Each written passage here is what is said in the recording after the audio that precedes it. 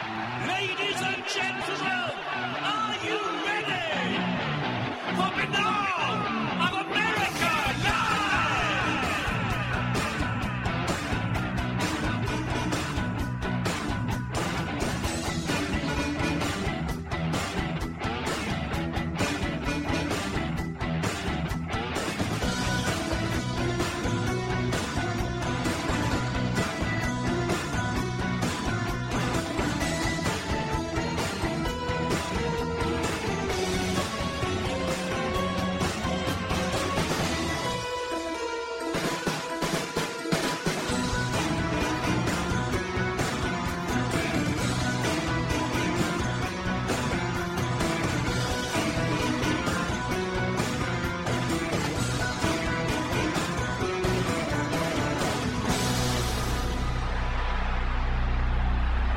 And now, ladies and gentlemen, Banal of America Audio with your host, Tim Banal.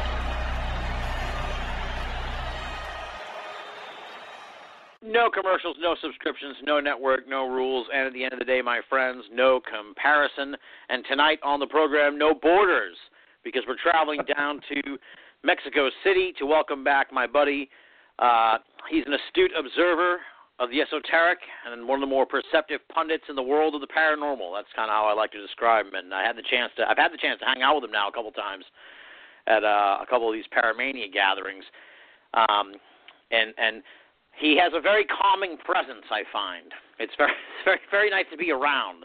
Someone who has sort of there's a wisdom coming from him that you can sense in person. It's palpable, and I've really grown to love the guy over the last few years as we've become closer friends. And I knew I had to get him on here for season 10 because, as I said, the last few guests, if there's a theme emerging here of the last few episodes, it's sort of like these are friends of mine who I think are doing outstanding work, like Josh Cutchin and Aaron Goulias and our tonight's guest, Red Pill Junkie. So follow these folks because, I don't know what the hell I'll be doing after we wrap up season 10. So here's some other people to check out and follow and learn from and who I give the stamp of approval to. And Red Pill Junkie is definitely one of those guys. He writes for the Daily Grail. He writes for Mysterious Universe. He was part of the Robbie Graham Collaborative that came out in May.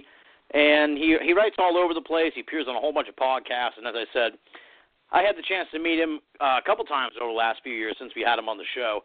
And I've just been blown away by everything about him. So I think he's a great guy. So welcome back to the show, Red Pill, and thanks for being a part of the final season here, man. Well, that soothingness comes from the Spanish fly that I pour on people's drinks, Oh, wait, are we live yet? Damn!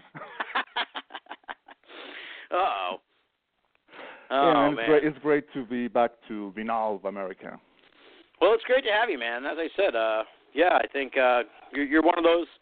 I mean, you've been around for a few years now, so you're not really like an emerging voice, but you're sort of like, what I find interesting in a sense is, now you have the website Absurd by Design, but that you don't necessarily sort of have a hub. You kind of float around. You're kind of like a wandering gypsy of the paranormal at different sites and stuff. Yeah, I'm just a carny, going from town to town to trying to make a living. That is perfect. Look, my website, and thanks for mentioning it. Of course. Absurd by Design. Yeah, it came out not as a necessity to have a place to speak my mind, because that was already covered with the Daily Grail, which is I think my main hub. It is, even though it's not owned by me, it's owned by Greg Taylor, my friend and mentor. The guy who opened the doors for me for this to this wacky world of the 4chan blogosphere. And from there, it happened very organically. It happens always very organically, doesn't it? You start to connect with people in this, web, in these, social networks, I guess, the way to call it. From there, I met you. I met Greg Bishop. I also connected with the guys from Mysterious Universe, who also asked me to become one of their contributors. I also was a contributor to Scotty Roberts' blog, that it's not around anymore. The one that he launched back in the days of the Paradigm Symposium, and the Intrepid blog was, and also contributed with Robbie Graham before he got his first book out, Silver Screen Saucers. Before that, he had this blog in which he invited people to write guest articles, and also tried to contribute there. And it was wonderful. I didn't feel the need to have another outlet. Yeah. But Absorbed by Design, I guess in the end, I guess you do need to have your own personal website, like a main hub of activity. A place that'll say, okay, here I'm the master and commander of this own vessel, Yeah. Well, sometimes it's more work than it's worth. So you might have cracked the code in a way, because then exactly. you start pressuring yourself. It's like, well, this is my thing, so I gotta do something that's gonna freak people out or whatever, or blow their fucking minds. And it's like, Jesus, I'm killing myself here. So, now one thing and I'm sure you probably have been on some shows and talked about this, but I haven't heard what you had to say about this. But I guess this is not the DeLong thing. I actually want to know what was it like, and is everything okay relatively? Let us know what's going on with the earthquake. It's amazing in a way that there was this huge earthquake in Mexico City, and now it's like, there was just so many disasters that people forget almost. It's kind of scary in a way. It's like the people in Puerto Rico are in really rough shape, and California half burned to the ground or whatever, and it's like people forget there was this huge, devastating earthquake in Mexico City. So I guess what was that like being there, and sort of what's the scene like now? Are things starting to come back together again? It's an interesting question, and because it's almost, more than a month after the September 19th quake happened. And I was doing some work. I was in front of my computer when I felt first the tremor. And, being a citizen of Mexico, you are used to earthquakes all of your life. You felt a lot of all of your life. In fact, the previous earthquake that hit us this year, that happened in August, I was in my bed, and people started tweeting me and say, "Oh, are you okay?" And I was, dude, but I barely felt that one. By the time I said, should I do something? It was over, right? But this one was definitely different. The whole place where I was started to shook up. The window started to creak in the most horrible way possible, and the fact that I'm not near the downtown area, right? Yeah. So the place where I live, you usually don't feel earthquakes as strongly as if you were closer to the center of the city. Because of the topographical, the distribution of Mexico City or whatever. One has to remind that right now Mexico City, which is probably the biggest city in the continent, was built on top of what was a lake, 500 years ago. Yeah. Now the lake was dried out, but it's still, it's still very unstable ground, and that's why the reason why earthquakes are felt so strongly in the city, and that's also one of the reasons why, in this occasion, it was 7.1 earthquake. I think the one from August was even stronger, but the epicenter of this one was way closer to Mexico, to the city, and what is one of the reasons why we once again experience the collapse of buildings the same way that it happened back in 1985. And back in 1985, I was 12 years old.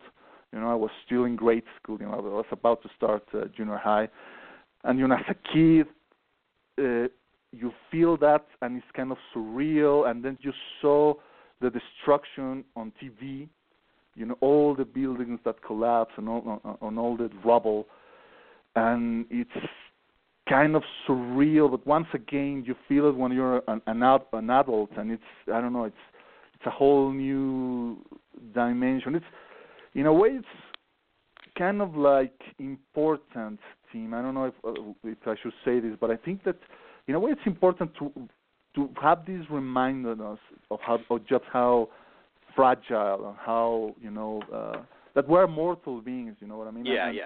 I think many of us felt that.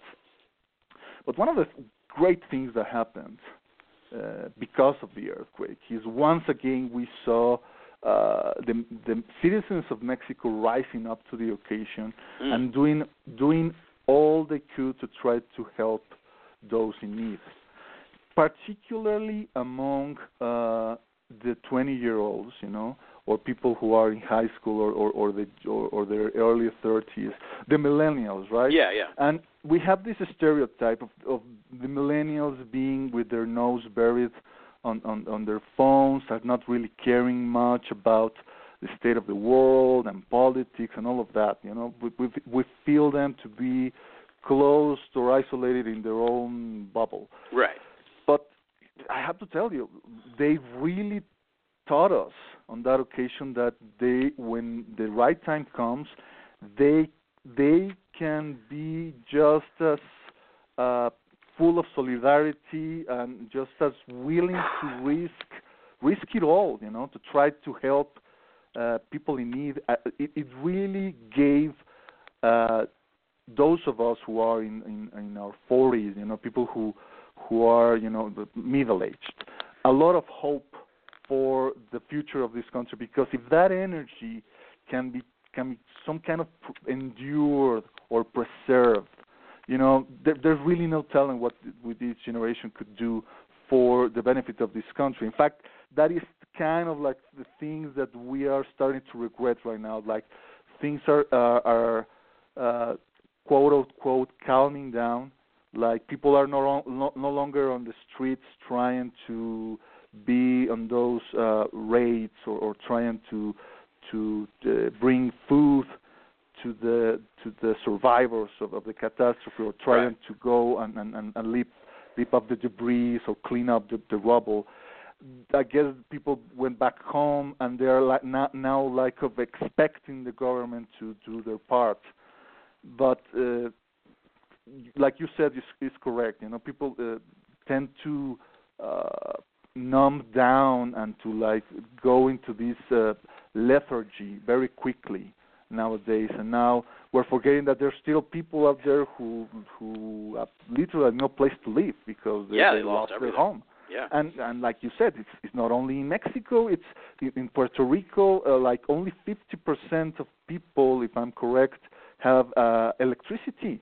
It's terrible. And what's happening in California, I don't know. I think we are so. I guess maybe it's the problem with our instant access to technology. We're so bombarded so constantly with all these developments all around the world that it's very difficult to cope with it. And maybe one of the things that people cope with it is that you get kind of detached and saying, well, okay, so Puerto Rico sucks to be them, I'm not living there. I don't know anyone there, so what can I do? And one of the things is that we are seeing all these disasters, and whether they're happening more frequently or not, it's up to debate. I don't think so. I think that's what's happening is that we are more aware of them nowadays. Right, yeah, we're seeing them more, yeah. Exactly, but we need that kind of reminding of hey, next time it could really happen to you, because this is a living planet. Some people were saying that. All these hurricanes, and by the way, there was a hurricane or a tropical storm that was going towards Ireland. It's like, yeah, what? I saw that. Yeah. Yeah, it's really weird. Yeah, I try not to worry too. The only thing I got spooked by the Mexican earthquake briefly, because it was right when that guy had predicted. It was really close to September 23rd. It was right after the hurricanes, and there was this huge earthquake, and for half a day I was kind of I wonder if that guy's right. I wonder if Planet X really is about to sweep in and mess up this planet. But yeah, it's just weird. I think in a way, I mean, you're probably right that it's just this natural thing. We almost wonder, in a sense, like how you were saying, like we need these kind of things. I agree, and it's almost like you wonder if there's some larger message in the madness of it all, where it's like you would think technology, like it's supposed to be, technology has made us all connected. You know, that thing should be easy. It's like, well, here's some challenges for you, you know, humans or Earth or whatever. It's like here's like several massive hurricanes and a disastrous earthquake and wildfire, like all at the same time. You know, I mean, forget all the turmoil, like politics and everything. It's like maybe there's another part where could this like just angst, this collective angst, be manifesting itself in the weather or something? Who knows? You know. Well, you know, I'm no conspiracy theorist, right? Yeah. But on the same, having said that, I don't think that is that outrageous to assume that nuclear testings could have some kind of impact on the planet, right? I mean, we do know that one way to detect a nuclear test from nations like North Korea is through seismometers. Yeah, so yeah. They literally cause earthquakes, and we think, okay, so that is a localized phenomenon, right? Or it's a localized impact, but we have to remind ourselves, you know, nature is about connectedness. Everything is connected to everything. So that is the thing with our planet. So we don't know if you know, blasting a bomb on the South Pacific, you know, can have a large impact. Ripple effect. Yeah. Ripple effect, exactly. And maybe that, you know, if we want to go speculating and starting to talk about UFOs, it was one of the reasons why those wacky contactees started to receive all these messages from the Sprague brothers, right? And saying, hey, you guys, you're starting to mess with these nuclear things, and, you know, maybe it's not really such a great idea. Yeah, that's one of the prevalent theories, it seems, about UFOs, or the modern UFO era, let's say, that, like, they started showing up right around when we started tinkering with all this nuclear stuff. So, or even before, right? I mean, one of the a recent article that I published for Mysterious Universe was this really fascinating story that was first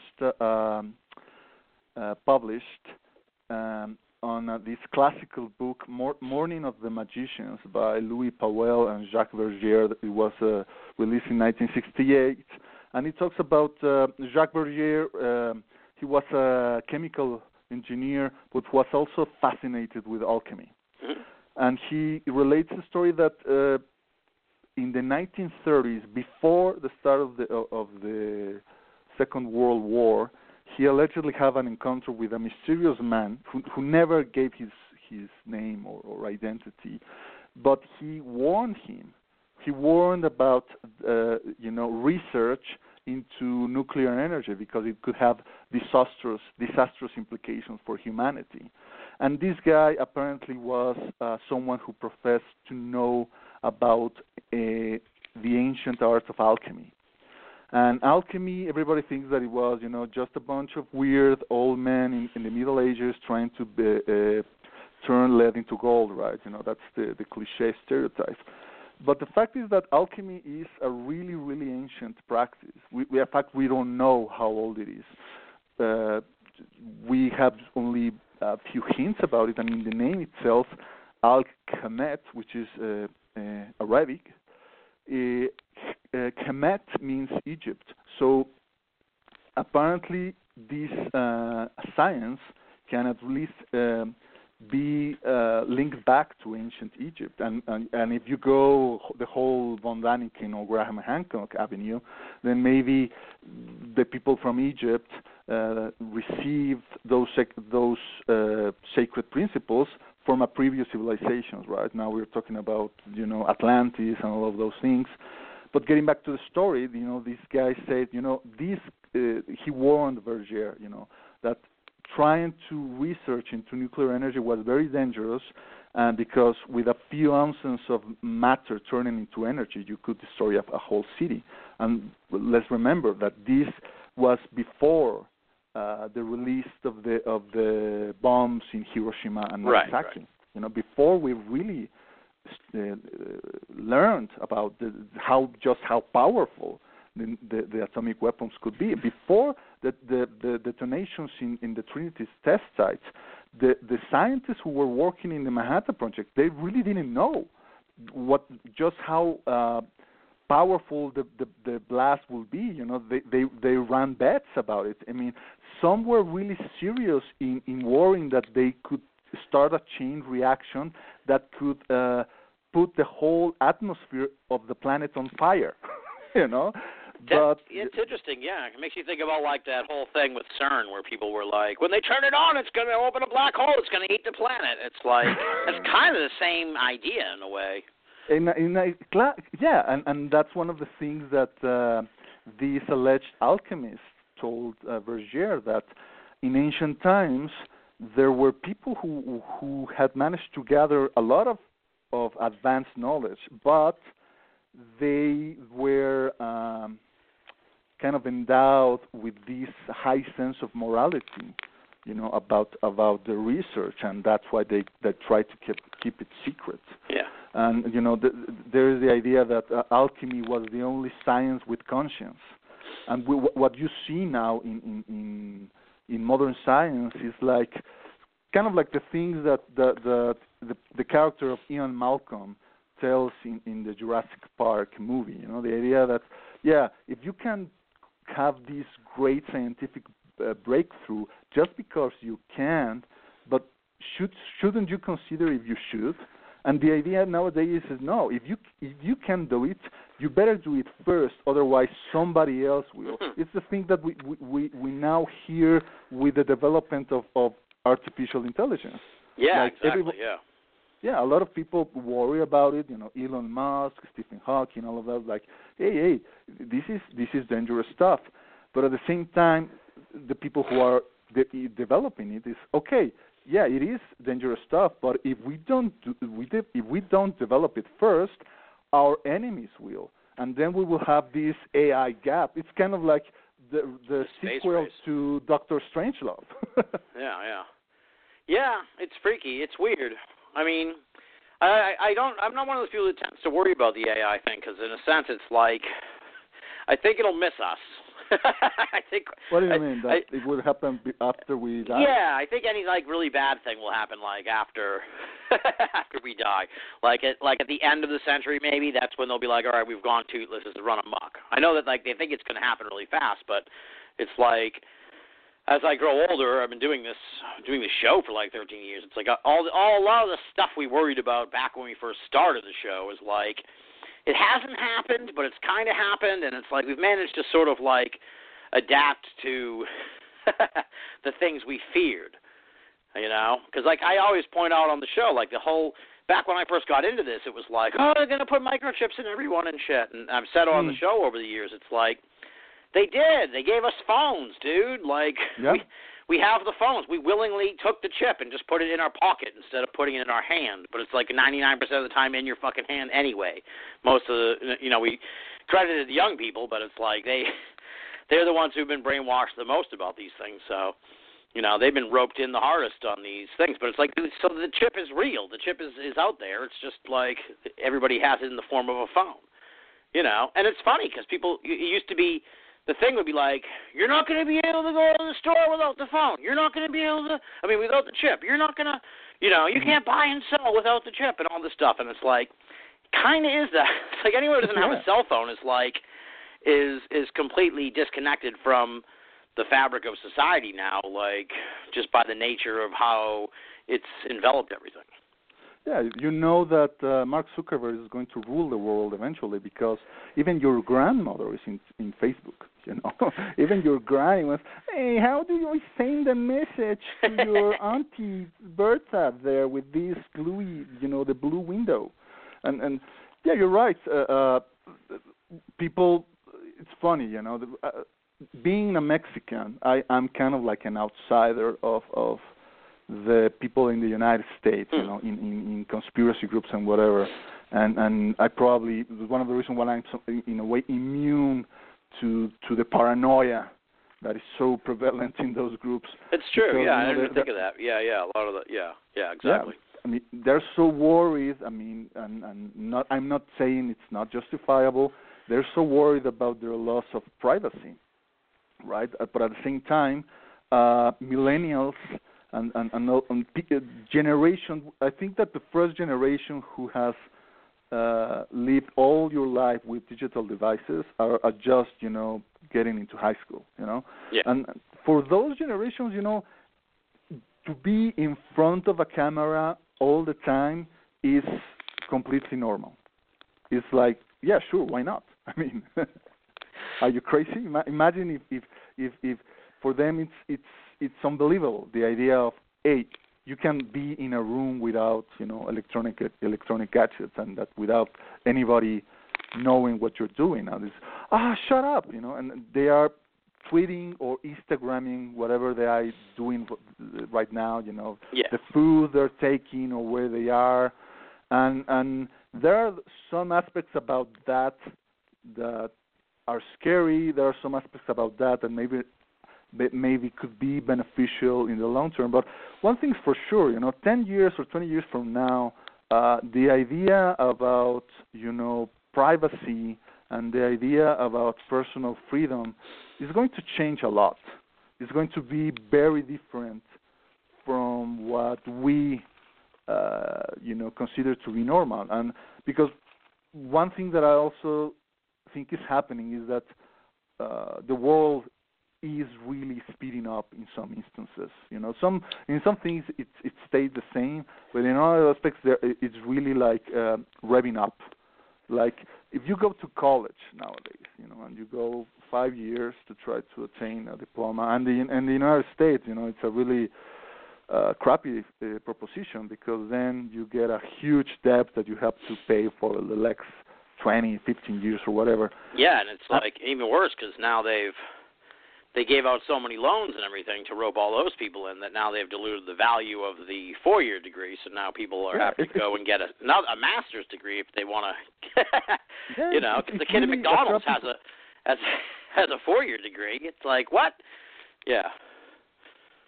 Yeah, it's a crappy proposition because you have to pay for 20 years a piece of paper that only will probably be useful for 5 or 10 years at the most.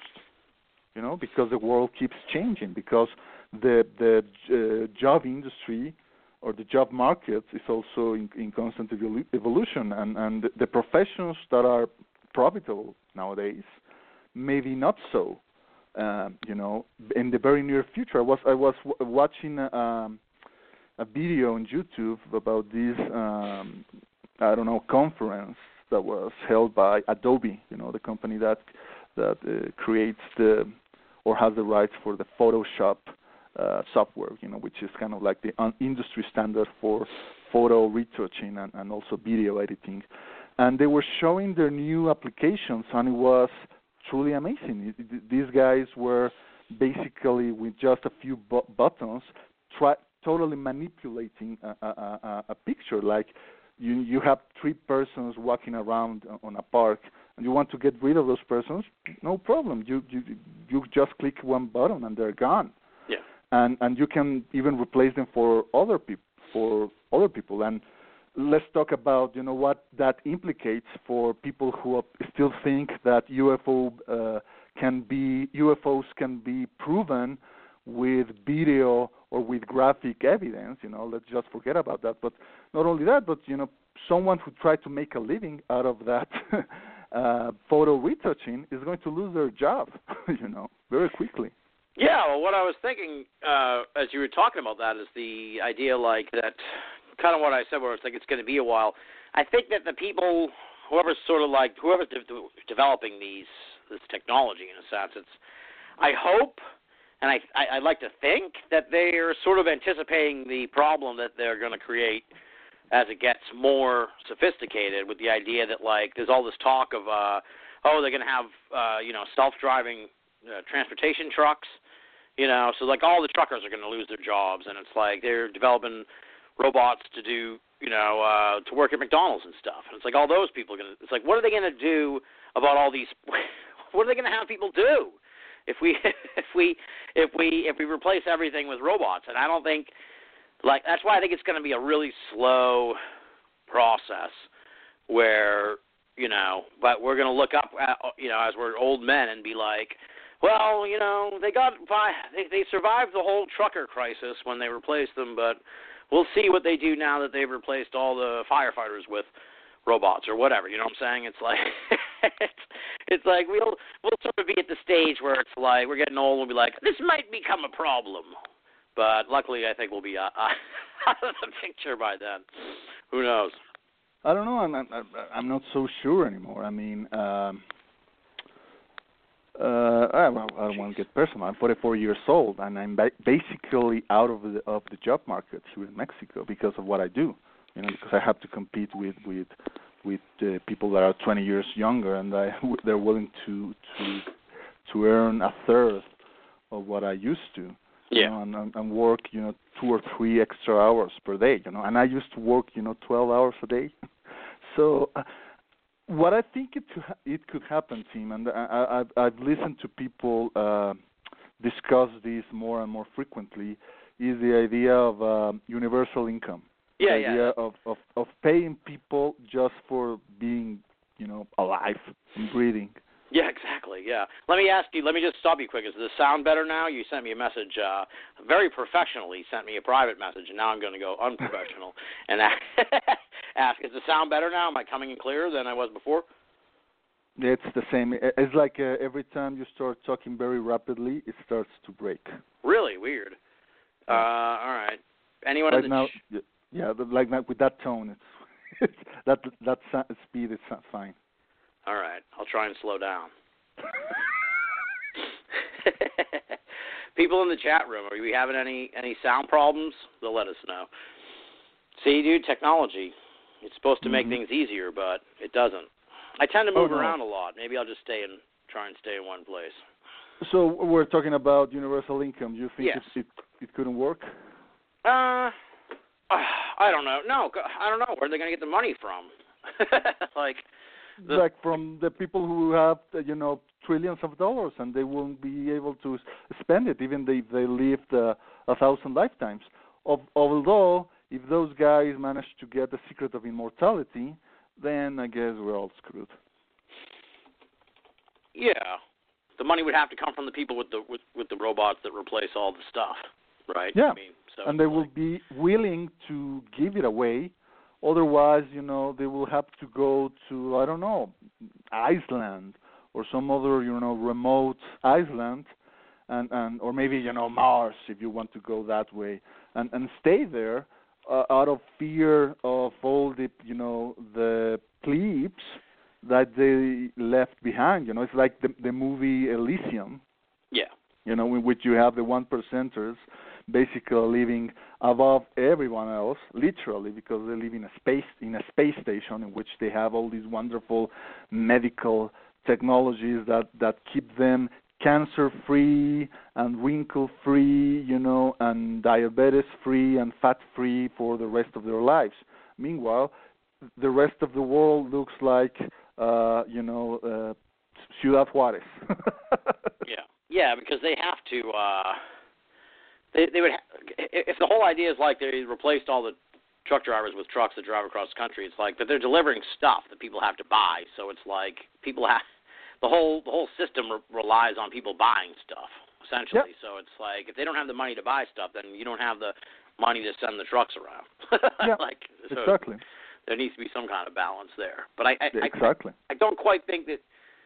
I don't quite think they have that figured out yet, I guess, is the idea. No, capitalism never has that figured out. Capitalism is about perennial growth, and the problem is that there cannot be perennial growth on a closed environment, an environment with finite resources. And obviously there has been endless discussion about this. There was this guy, Malthus, and the idea that by the early 20th century there was going to be so many people in the planet that there wouldn't be any more food for them. There was this. So there was this.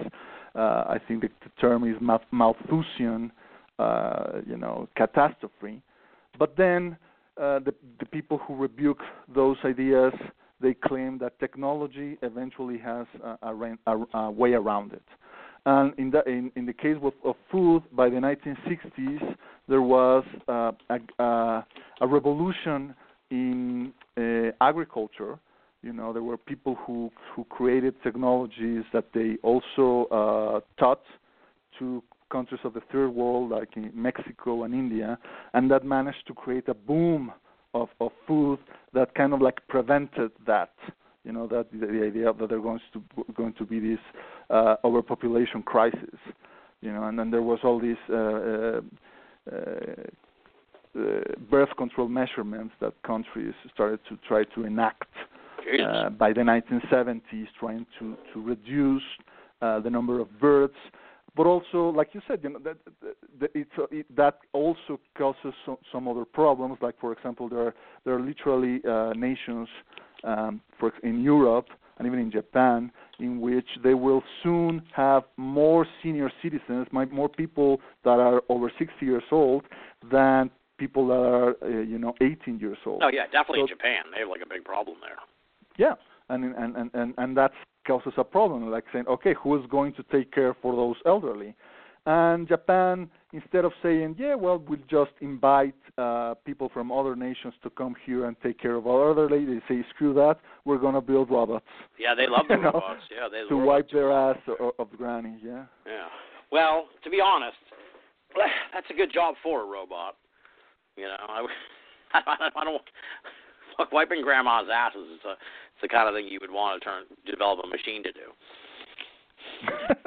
I don't know. Come on. Well, yeah, and there are things like, and for example, war, right? I think that maybe in 20 years, wars will be fought by robots, for the developed nations. Well, the rest of the nations, they will still have to be, battling the robots, and that's going to create all these kind of ethical conundrums, or whether should you let the robots to have autonomy to pull the trigger or not. It's going to be complicated, and I really feel, Tim, it's going to come sooner than we realize, because it always with the future it always happens. It always catches us, with our pants down. That's for sure. Yeah. Well, I suppose a lot of my stance is wishful thinking, in a sense, where it's like I don't want to deal with with robots, but in a way, I think you're right, because we're already sort of talking about this transition, where it's like they're talking about this truck thing being an inevitability, and it's like the whole idea of like war and robots is already kind of playing out with the drones thing, where it's like, are we ethically? What are the ethics involved here? Where we can just run these like we can, what the Germans did to the British, or the Blitz. We could develop a way to just blitz someplace with thousands of drones dropping, and not lose a single American. So it's like, what's the It's like, I guess that's war, though. If you strive to have the better weapons, right? But it's kind of like, at what cost, man? Yeah, well, let's go back to Morning of the Magicians. The authors of that book, they argue how there was a time when technological advancement, just for the sake of trying to have the upper hand against your enemy, was kind of like looked down or restricted. There was actually this pope in medieval times who enacted a prohibition against the tripods that the archers using longbows, they could use these tripods to try to kind of like balance the weapon and try to, because they're very heavy, right? But the Pope decided that those tripods would give the archers an unfair and inhuman advantage against their enemies. Yeah. So for 200 years in Europe, those tripods were banned. Interesting. Wow. All right. Maybe not. This is going to be like we're going into kooky conspiracy realm, but it's like maybe that's. We always talk. It always frustrates me in a sense where they talk about how the government has all these like UFO technology, but maybe it's like this stuff's too advanced. It's not fair if we could take over the world if we just use the UFOs we have in our possession, but it's not a good idea to do or something. You know. Yeah, it's an interesting philosophical conundrum because I'm really, 20 years ago, I was so certain that the United States was, in fact, reverse engineering UFO technology. Back when I was reading the Groom Lake Desert Rat and reading about Area 51 and Bob Lazar, and there was this other guy, J-Rod, who claimed to have been an engineer in Area 51 who met, the gray aliens that were teaching the United States how to pilot these UFOs and all of that. Nowadays, I'm more skeptical of that story. But yeah, I mean, let's say that they do have, one or two UFOs, and even if they know how to operate them, and maybe it doesn't cost like $1 trillion just to take that flying saucer for a spin for 10 minutes. Let's say they could say, okay, we can use that flying saucer, and I don't know, phaser Kim Jong-un out of existence, in 10 seconds or less, and finish with a whole crisis. But yeah, what are the implications of that? Because it's the same thing that the genie out of the bottle that happened with nuclear energy. I mean, 20 years after Hiroshima and Nagasaki, the Russians said, or even less than 20 years, the Russians said, hey, guess what? We have the bomb too. And when everybody noticed just how relatively easy it is to build these things, they started to try to replicate and to try to have one of their own. And we are now into this insane race in which the United States still has the largest stake, in which say, yeah, you can have it, but you can't, and that those you that can't are Iran and North Korea, Iraq back in the day, but those who can are Israel and France and Great Britain and Germany, and it's there was someone in a podcast who's saying, well, maybe everybody should have a nuclear weapon because then we will really have that assured total destruction, that was kind of like was the basis of the Cold War stalemate. But I don't know if that is the solution, because to me that is kind of like equating the NRA utopia of having everybody, even a child, being armed with a gun every time you walk down the street. I don't want to live in that world. Yeah, it's like one of those standoffs where you're like shooting everybody else. It's like it's too much. Because part of me worries about like local skirmishes, but then at the same time, it's like India and Pakistan have nukes, and that was the thing that everybody was worried about. So maybe once the country gets it, then they realize the power. But it only takes this one lunatic idiot to mess it all up. So yeah. So it's a very tenuous tenuous situation to be a part of, I think. So yeah, it's probably not a great idea. And I'm still open to the idea that in ancient past there were civilizations who managed to develop technologies similar in destructive power to nuclear weapons, and they blew themselves up.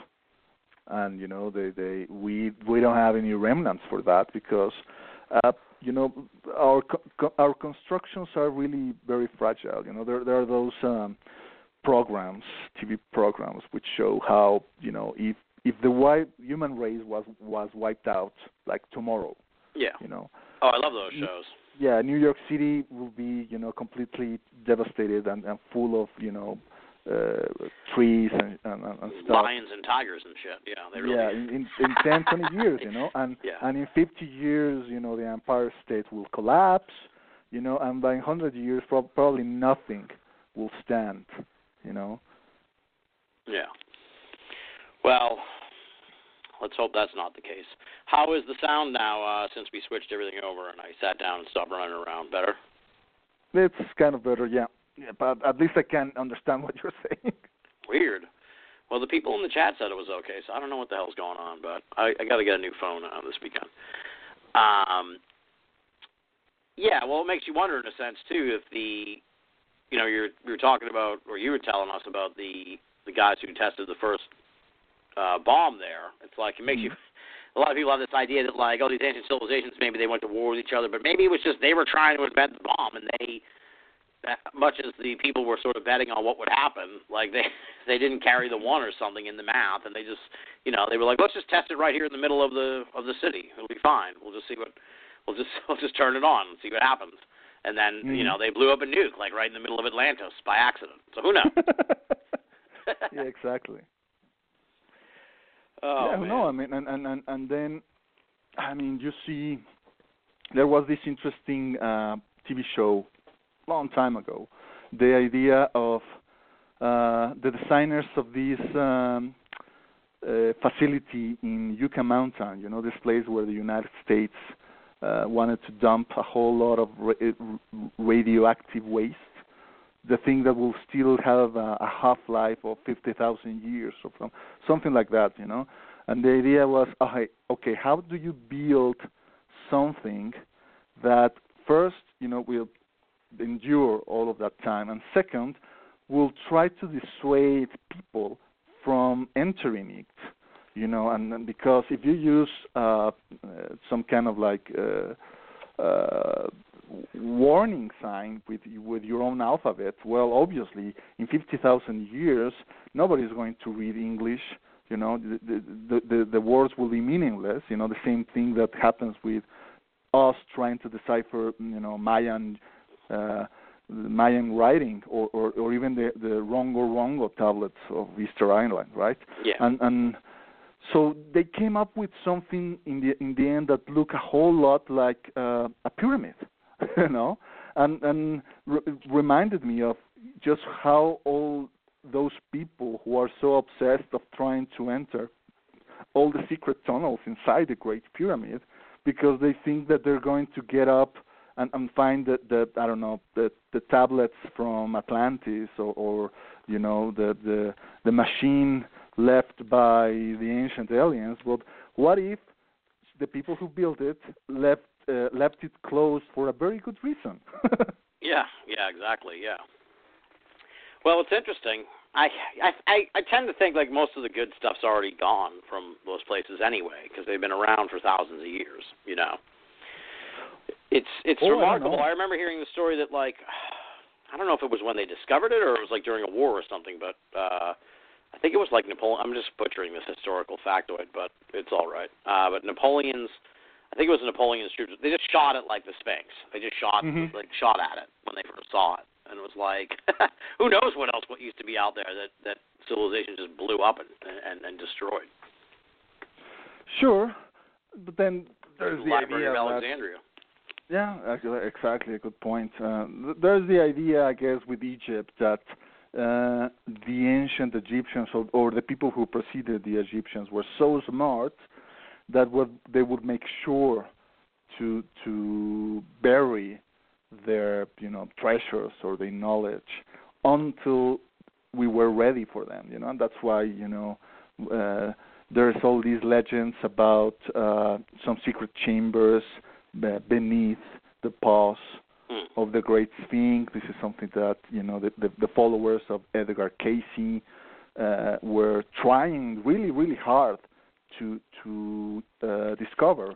And in fact, this is something that fascinated me when I first learned of it. None other than Zahi Hawass, the guy who became the great honcho of Egyptian archaeology back in the 90s. that guy actually got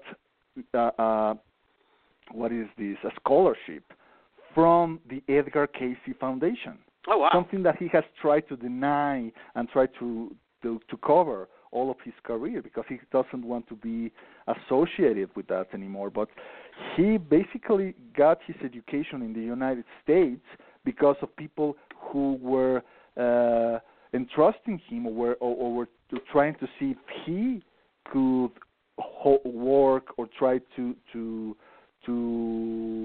get a hand on finding that secret chamber. That's weird. I never heard that before. Oh yeah, it's part of his, one of the things that Robert Ball, his dark past and this long quarrel with the likes of Robert Ball and Robert Schoch, and those are the guys who if you go to their websites, they have documented all of this and also all these troubles he had with National Geographic and corruption and the fact that he was so close to the president in Egypt that they ousted back in the days of the Arab Spring. What was the name of this guy? Hosni Mubarak. Yes. That's why he, in the end, kind of like fell out of grace and lost his job. I guess he's now back into the Egyptian government. I don't know if he got his old job back or not, but I think that he kind of like stepped out of it for a little while, and then I don't know. I think he's kind of like. This is Zahi Hawass you're talking about? Yeah, Zahi Hawass. Yeah. He's like, I think he's like an esteemed fellow type thing, where he's not something like that. Yeah, where they kind of changed his title and maybe like, he's like that Pope that stepped down. He's like, but more vocal. It's a good analogy. Yeah. Well, it's interesting in a sense because, like, I haven't given much thought to this idea of the stuff, being, I guess, I like the idea that, like, the ancients left us stuff to figure out when it was time. Because to me, it's like, part of me wonders if it's just the universal yearning for a golden age. Yeah, or for, like, answers, where it's like, okay, well, the aliens are going to tell us what's going on. And it's like, well, if you don't believe that, you're like, well, the Atlanteans, they knew what was going on. Yeah. And I think maybe there's just something inherently like ingrained in the human condition where it's like there's answers out there to whatever these big questions are. Yeah, totally. And also that is what fuels our ideas and even our hopes about the afterlife. The idea that the moment that we kick the bucket, flatline, and go into that tunnel of light, we're totally going to get all of the answers to the universe that we were scratching our heads back here in this in this rock orbiting the sun. But what if that's not the case? What if those spirits in the fifth dimension are as clueless as we are? I would like to hope, as crazy as it might sound, I'd like to hope that that you don't get all the answers when you die, because it would kind of be boring. Like, I hope there's like new mysteries that, like a new season of weird mysteries that grow out of the answers we receive.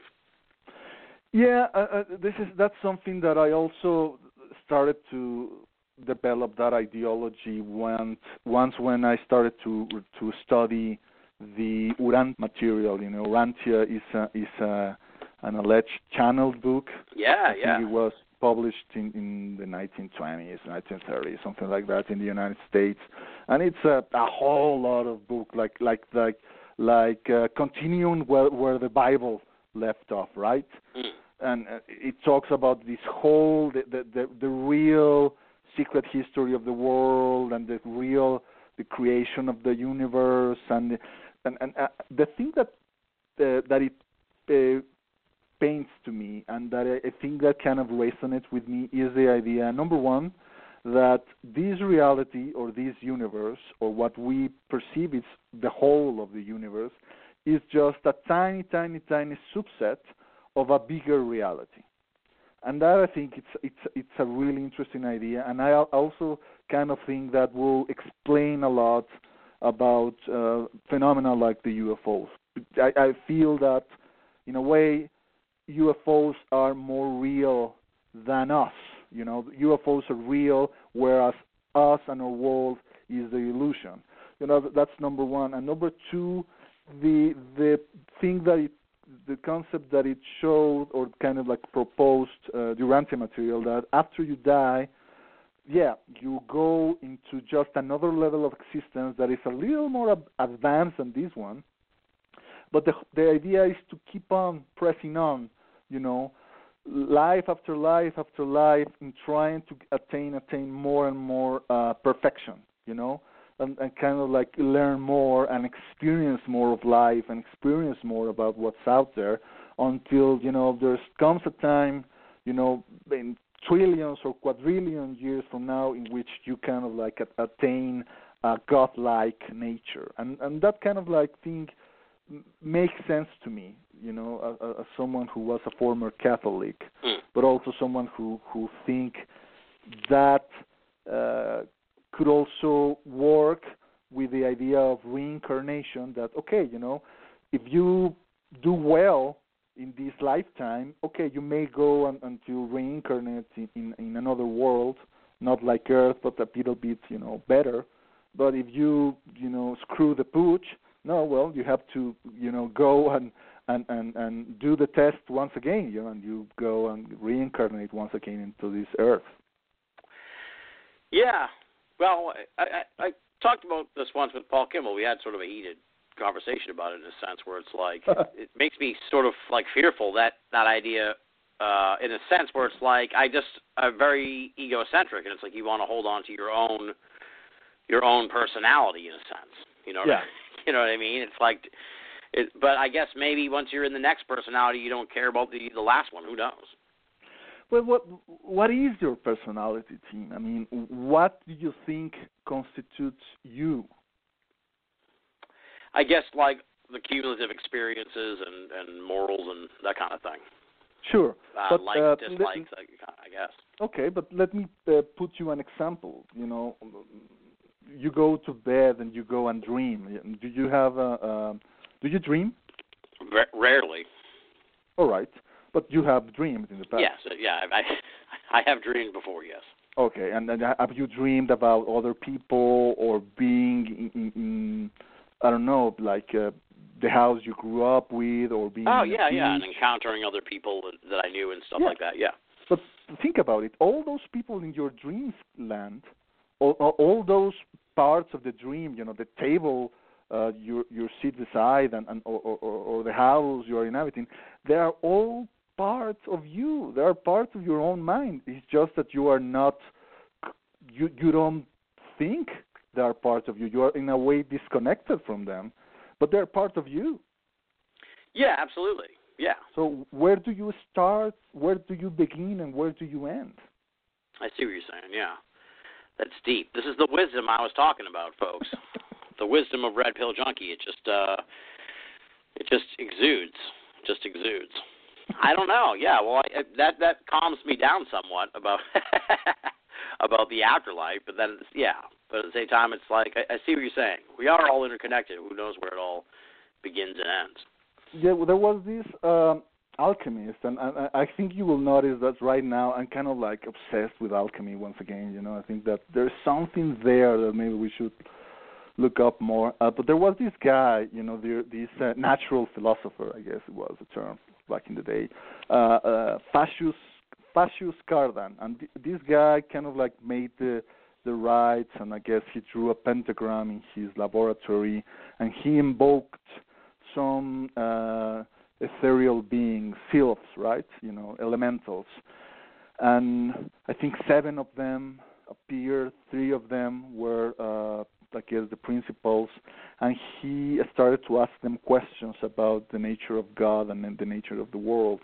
And when one of the answers that he got is one of the questions that he made was, okay, how did God create the world? And one of them said, well, just God, created the world, and that's that. And another one kind of like contradicted the first and said, no, God is creating the world moment to moment. And if God ceased to think about the world for just one moment, the whole world will cease to exist. And this is something, Tim, that was written in the 1600s or something like that. Oh, wow. Hundreds of years ago. And in a way, it perfectly matches with our current understanding of quantum physics and the observer effect. The idea that nothing really exists by itself. It has to be observed or it has to be experienced by a consciousness. Yeah. And that kind of like goes with the whole Zen koan of if there's someone clapping their hands in the forest, but there was no one there to listen to it. Right. Does the sound exist or not? And the other thing that this guy Fascius Cardan received, the knowledge they received from these beings was the idea that when a person, nothing of the person remains after they die. And, okay, so that you could interpret it as saying, okay, so you die and, that is the total annihilation of your being, right? But it could also be that the aspects that you were talking about, that you treasure the most, your memories of, your friends, the places you visited, your favorite food, your favorite movies, those things that you cherish and you think that constitute yourself, those things are lost once you die. But there's another aspect of you, your higher self, by using the parlance of mystics, that endures and moves on into maybe another cycle of rebirth. Yeah. And that, in a way, it's concordant with what people like Dr. Ian Stephens started to study with regards to children that remember their past reincarnations. The idea that, okay, so there's this consciousness that is moving around from life after life, and these children, they tend to remember snippets of their past lives, but sooner or later that thing goes away, and the children moves on into their new existence. But does that mean that the child or that self from the child was annihilated once he died? No, it just means that it's kind of like cosplaying, maybe. You are cosplaying into a character, in a given narrative, and once this movie is over, you go and interpret a different role, but it's the same actor. Yeah, that's an interesting way of putting it. Yeah, I never thought of it that way. Yeah. Well, we'll see. What do you think of this idea? Because I switched phones again, so if you just speak up. Yeah, that is perfect now. Yeah. All right, we'll see if this one holds up better. What do you think of this whole idea? Because I was sort of reading an opinion piece about this, and it stems from what we've been talking about here. Like that you take the technology we're talking about and how it's kind of dangerous and growing, and the idea of like the ultimate quest is to stop death, right? Isn't that like the ultimate human quest? Yeah. Like, at some point, there's a possibility, there's a chance. I mean, much like the trucker thing, I think maybe I don't know how I feel about whether I want to be around when this happens, but they're talking about someday being able to take your I don't know, your zeitgeist, your zest or whatever, like what we're talking about, and save it and say, and you won't die. Yeah. I guess there's a million ways to go down in that idea where it's like, I don't know if that's a good idea or not, and I think who knows? It freaks me out in a way, but I think it's almost bound to happen, and it's like we haven't really thought through the consequences of that. Who are we? What makes you any better than like your grandfather? Like everyone should die, right? I think. Mm-hmm. I don't know. Mm-hmm. I remember there was this episode on Star Trek: The Next Generation, in which there was this planet that the Enterprise goes to, and there was this scientist that was doing a lot of. He was researching the star of that planet because it was going to go into supernova, very soon, and he was trying to find, an answer to that. But that particular society, dictated by, people after they reach a certain age, let's say 60 years old, they had to be euthanized. It was nothing personal. It just was the way of their society. But the guy was about to go into a breakthrough, but he was, he had reached that age, but he needed to continue his work, right? Mm-hmm. And there was this moral dilemma. Should he go and renounce to his culture and go into exile aboard the Enterprise to continue his work, or should he, allow himself to die and let others carry on and admit that he himself was not that important? And obviously this is a very difficult question, because I've heard people who argue or who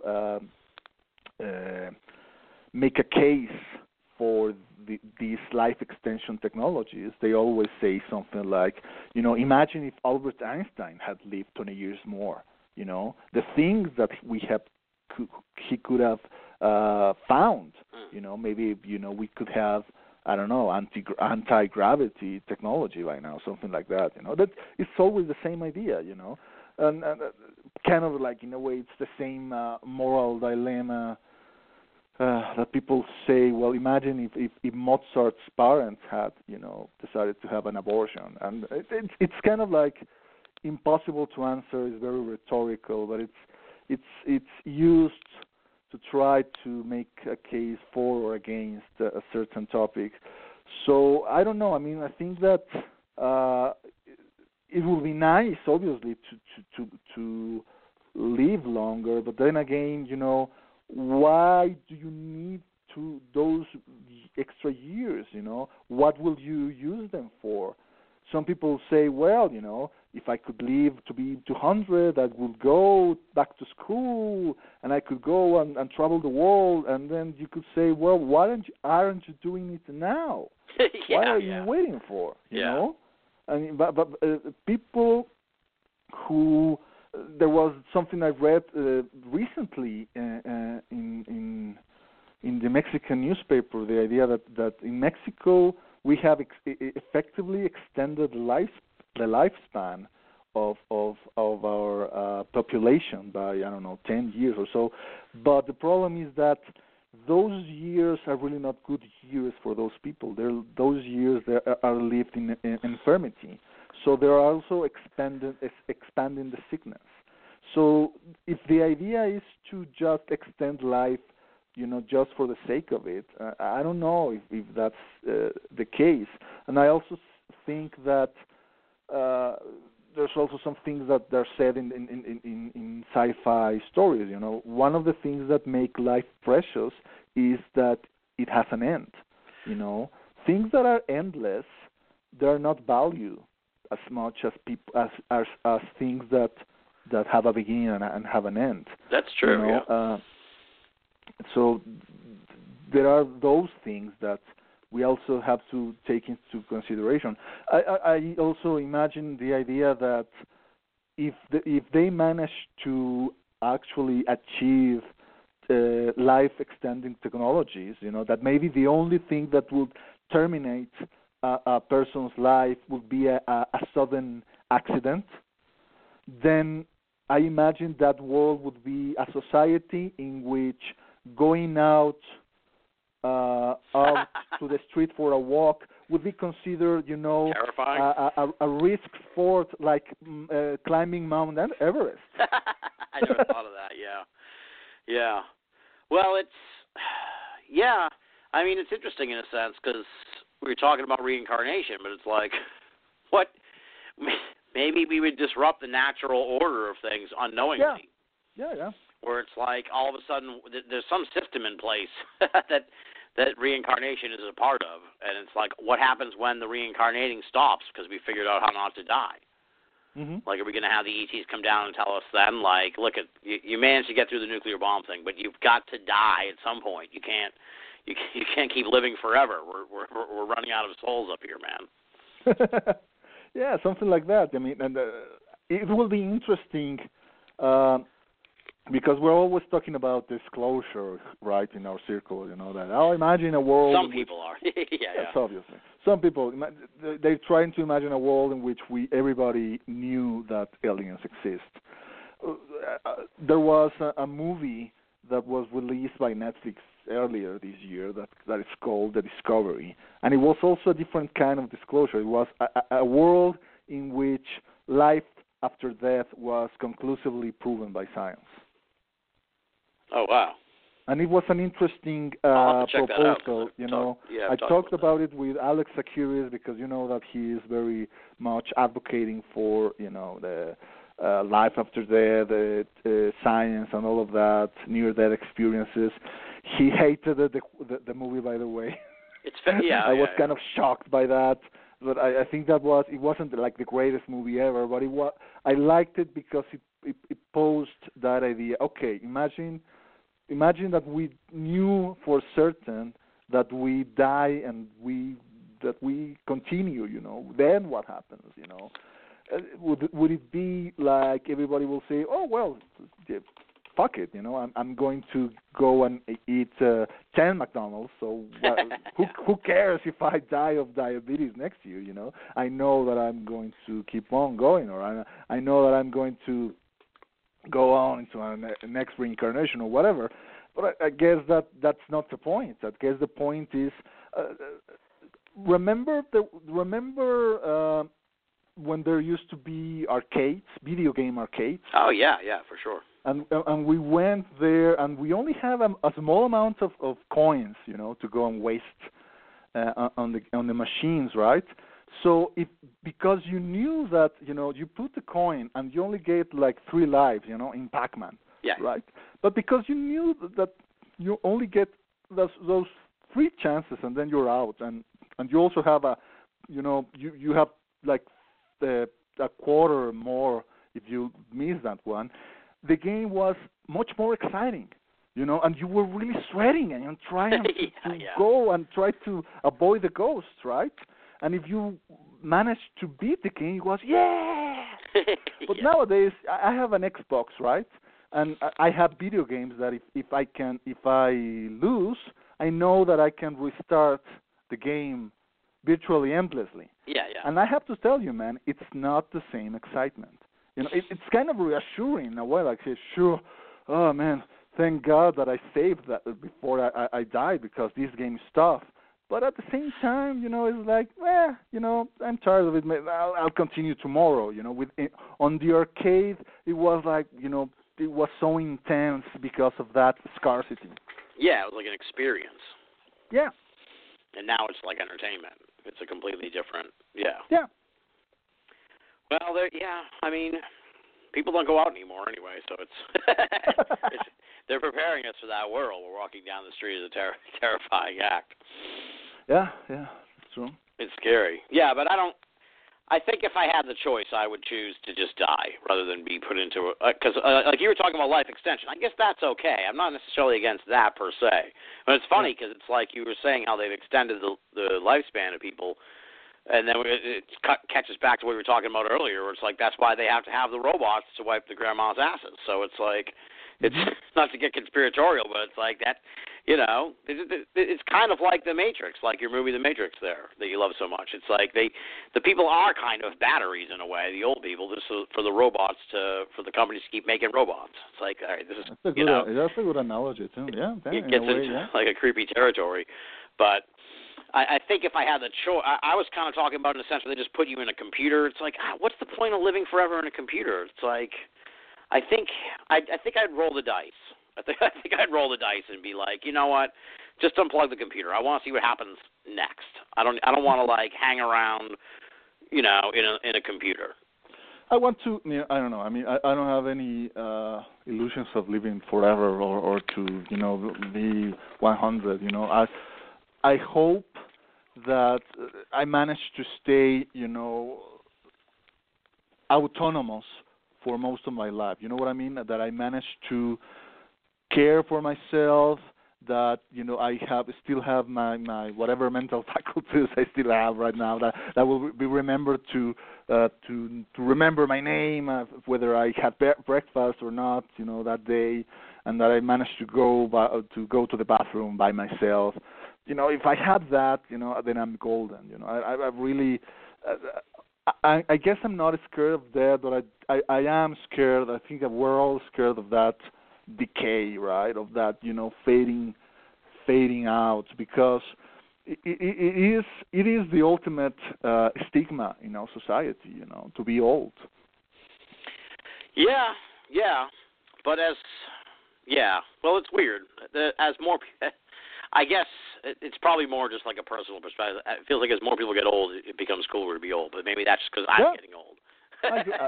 I agree, and it's weird because like the 50s are like the new 30s.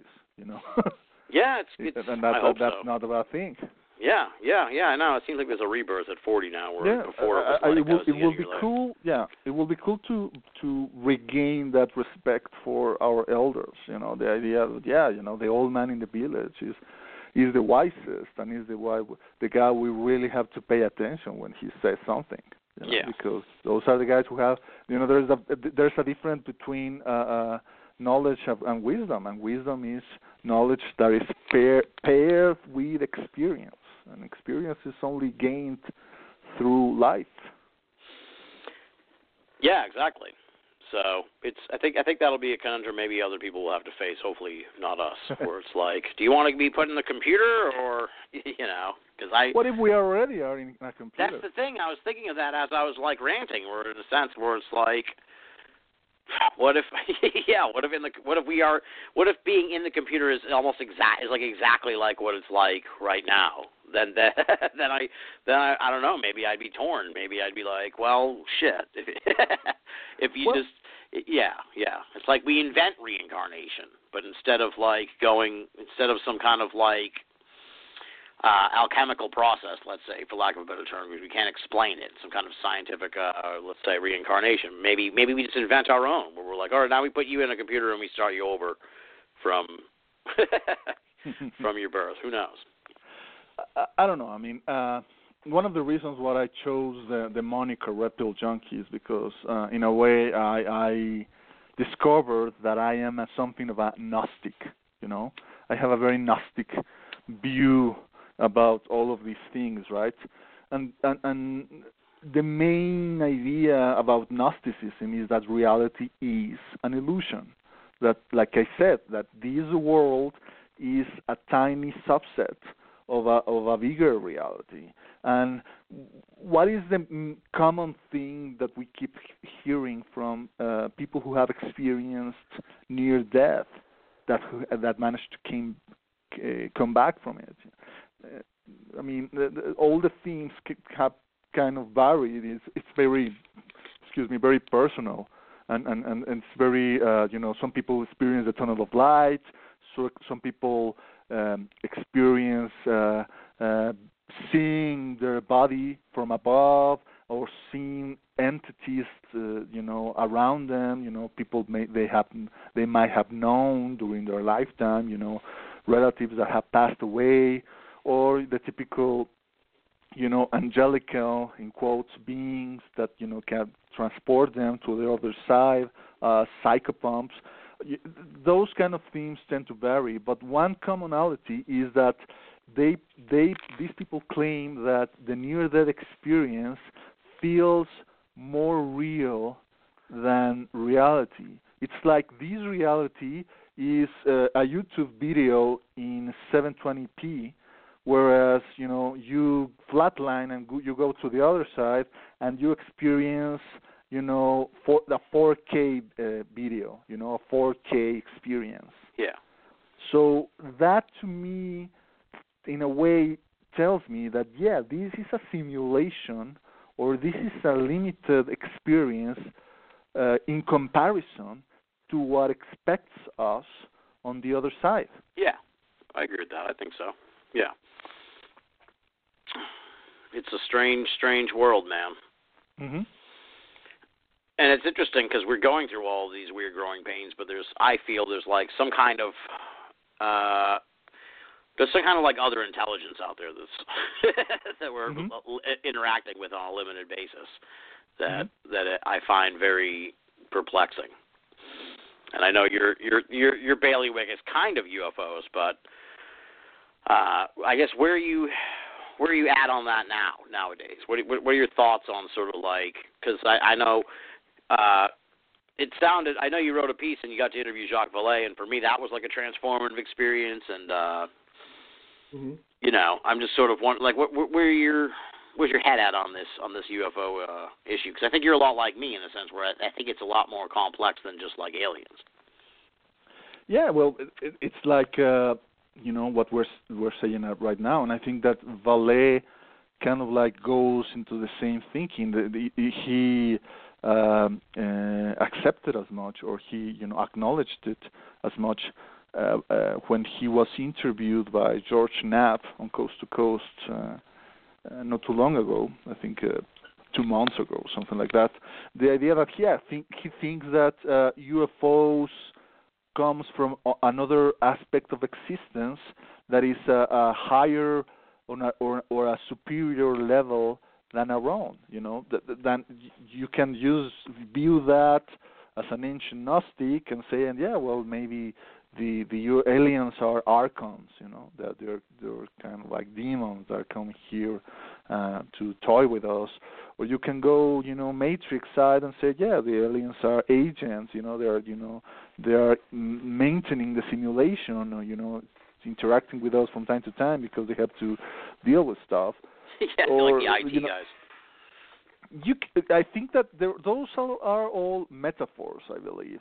I think that it's us trying to grasp with something that is probably incomprehensible to our limited brains that operate just in 3 or 4 dimensions and that are getting information only through 5, maybe 6, very, very limited senses. I think that everything we could come up with to try to explain the UFO phenomenon will always remain a very rough and crude approximation of the real deal, and it's kind of like fish in a fish tank trying to understand the nature of the beings that care for them and that put the lights on and off and sprinkle food from time to time, and sometimes it snatches one of them with a net, and the fish are trying to say, "Oh my God, what happened to Bob?" Oh, was snatched by the net. What did he do? Yeah. Well, it's intriguing. Part of me wonders if I think there's like this weird chance too where I still hold out hope sort of for like a simple answer in a sense where I think like there's a chance that we could interact with aliens, but there's something even bigger going on, I guess is what I'm thinking too, where it's like there's a part of me that still holds a candle for the ETH and still kind of like thinks imposing human nature on the aliens, where it's like, of course they would come, it's human nature to explore. So it's like, of course but I think I think what a lot of people who've looked at this for a long time kind of realize is like there's an all of the above quality to this that's far more complex than just the possibility that it's aliens. Like that's just one small facet of it. Yeah. I mean, if we trying to go from simple to complicated, well, maybe let's entertain the idea of the ancient civilizations that did manage to attain extremely advanced levels of technology. They managed to build flying saucers and shit, and maybe they did something wrong. They bombed Mars and blew up Planet X, whatever. And they decided to go to another place or to hide themselves, beneath the the surface of the earth, until things cool off for a while. Yeah. But the idea of thinking that those people will remain Homo sapiens indefinitely is kind of ludicrous. I mean, we're seeing it right now. We're talking about the singularity and all those things, but I think that all of these ideas and fears are an echo of something that may be happening right now to the human race. The idea that we are approaching some kind of like crux in our evolution, and from there on is, it's totally different from what was before that. It's kind of like going from a cockroach to a human being in like just one day, and from that perspective, the intelligence behind the UFO phenomenon will always be incomprehensible, but maybe they weren't incomprehensible in their beginnings. Maybe they had the same beginnings as we have. Maybe they began their origins as beings that are constrained by time and space, but they managed to grow out of it, attain nirvana, if you will. And nirvana means just self-realization. It's waking up. The Buddha.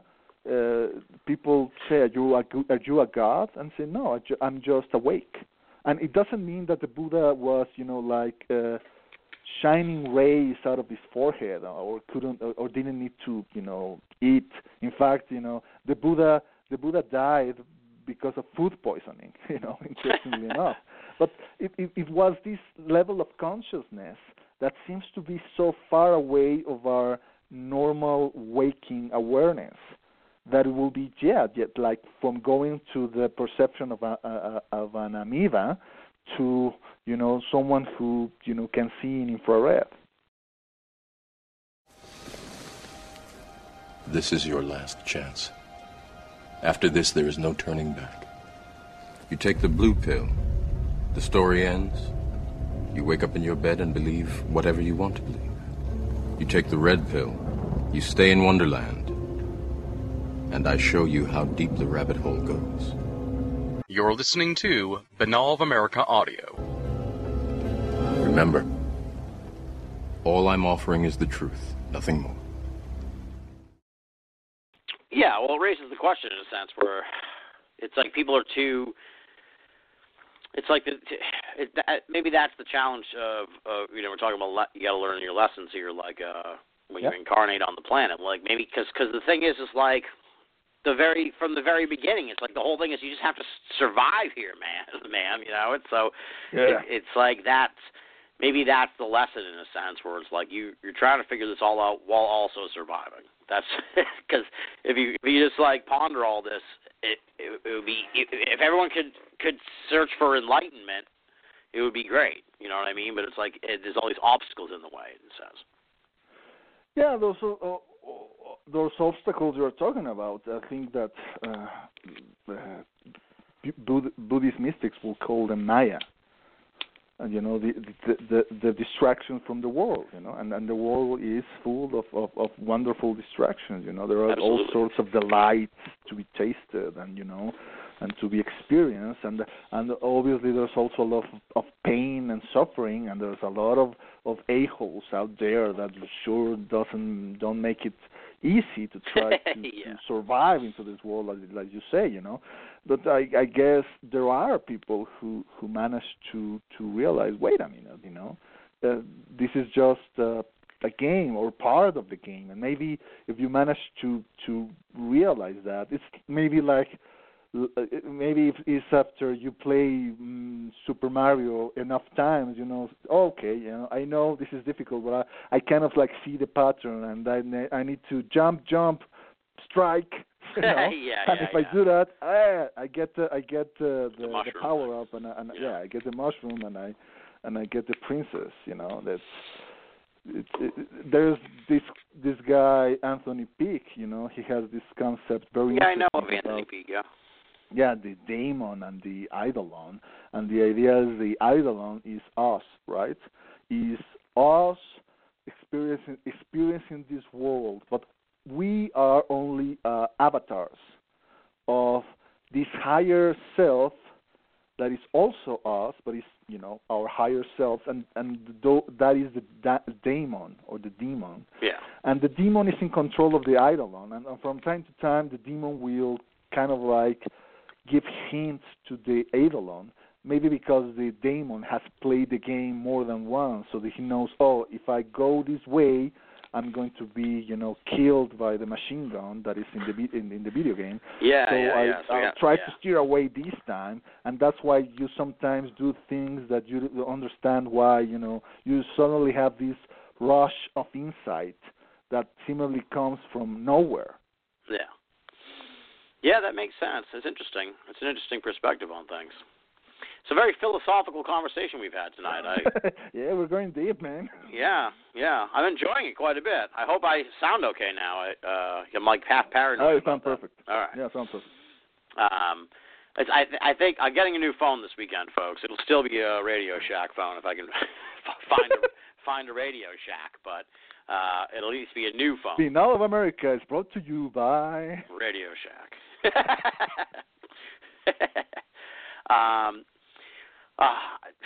I almost don't want to pivot from. You know what? Yeah, fuck the Tom DeLonge thing. Do you have anything to say about the Tom DeLonge thing? I kind of beat it to death last week. I just don't. As you said before the show started, it's sort of this flavor of the month, but at the same time, it's now taking on the taste of gum you've been chewing for a long time. It seems. Well, I don't know, man. I mean, it's been going around for some time. I guess the last year or two that he's been hinting of his encounters and his deals with people in the inside, quote unquote. And I guess that has always been like the poisoned apple of ufology. When someone attains a certain notoriety and then it's offered this poisoned apple, and that is kind of like it appeals to your ego, right? When they contacted you, it means that you are important, right?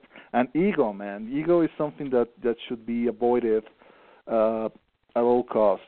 And I think that it was the doom of someone like Bill Moore, when he was contacted by these people in the intelligence world after he published this book with Charles Berlitz about Roswell, and then someone called him and said, we think that you're the only one who knows what he's talking about in this field. And Moore was very intelligent, but he was also, someone that had a big ego, right? Like a lot of intelligent people tend to be. And that's how they hooked him, and that's how he agreed on that Faustian pact of, okay, we are going to give you inside information about what the government knows about UFOs, and sometimes we're going to also give you disinformation, and it's going to be your work to try to figure out and discern which is which.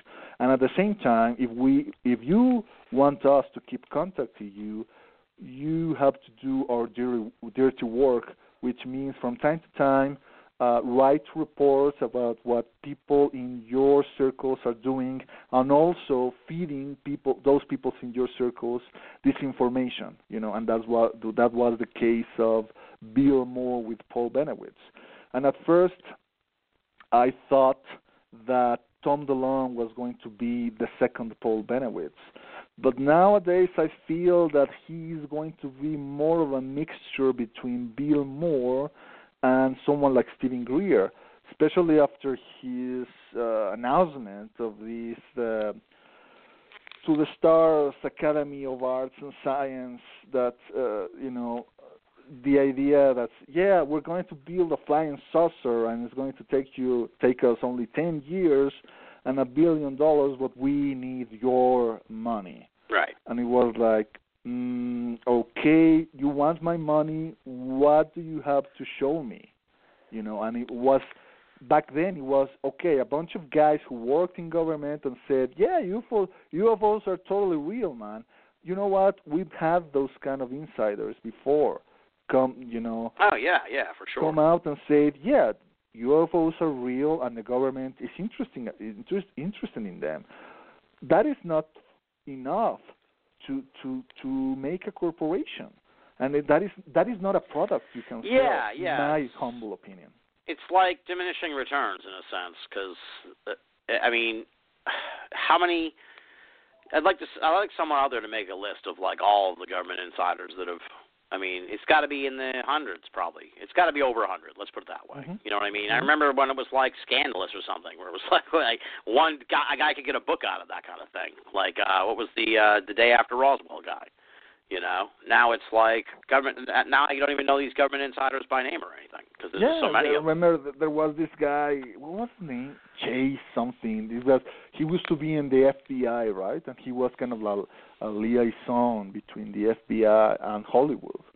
And I guess he, make news like 4 or 5 years ago when he said, "Yeah, I was in this." Office and and I looked into this box that said Roswell, and I saw all this evidence, about the bodies and about the crash and all of that. And instead of, "Oh my God, this is so huge," it was like, meh, right? Yeah, exactly. Yeah, it's like theoretically that's the kind of thing we dreamed about, and then it happens, and it's like it didn't change the world. Yeah, I mean. So. I guess that it's this kind of thing that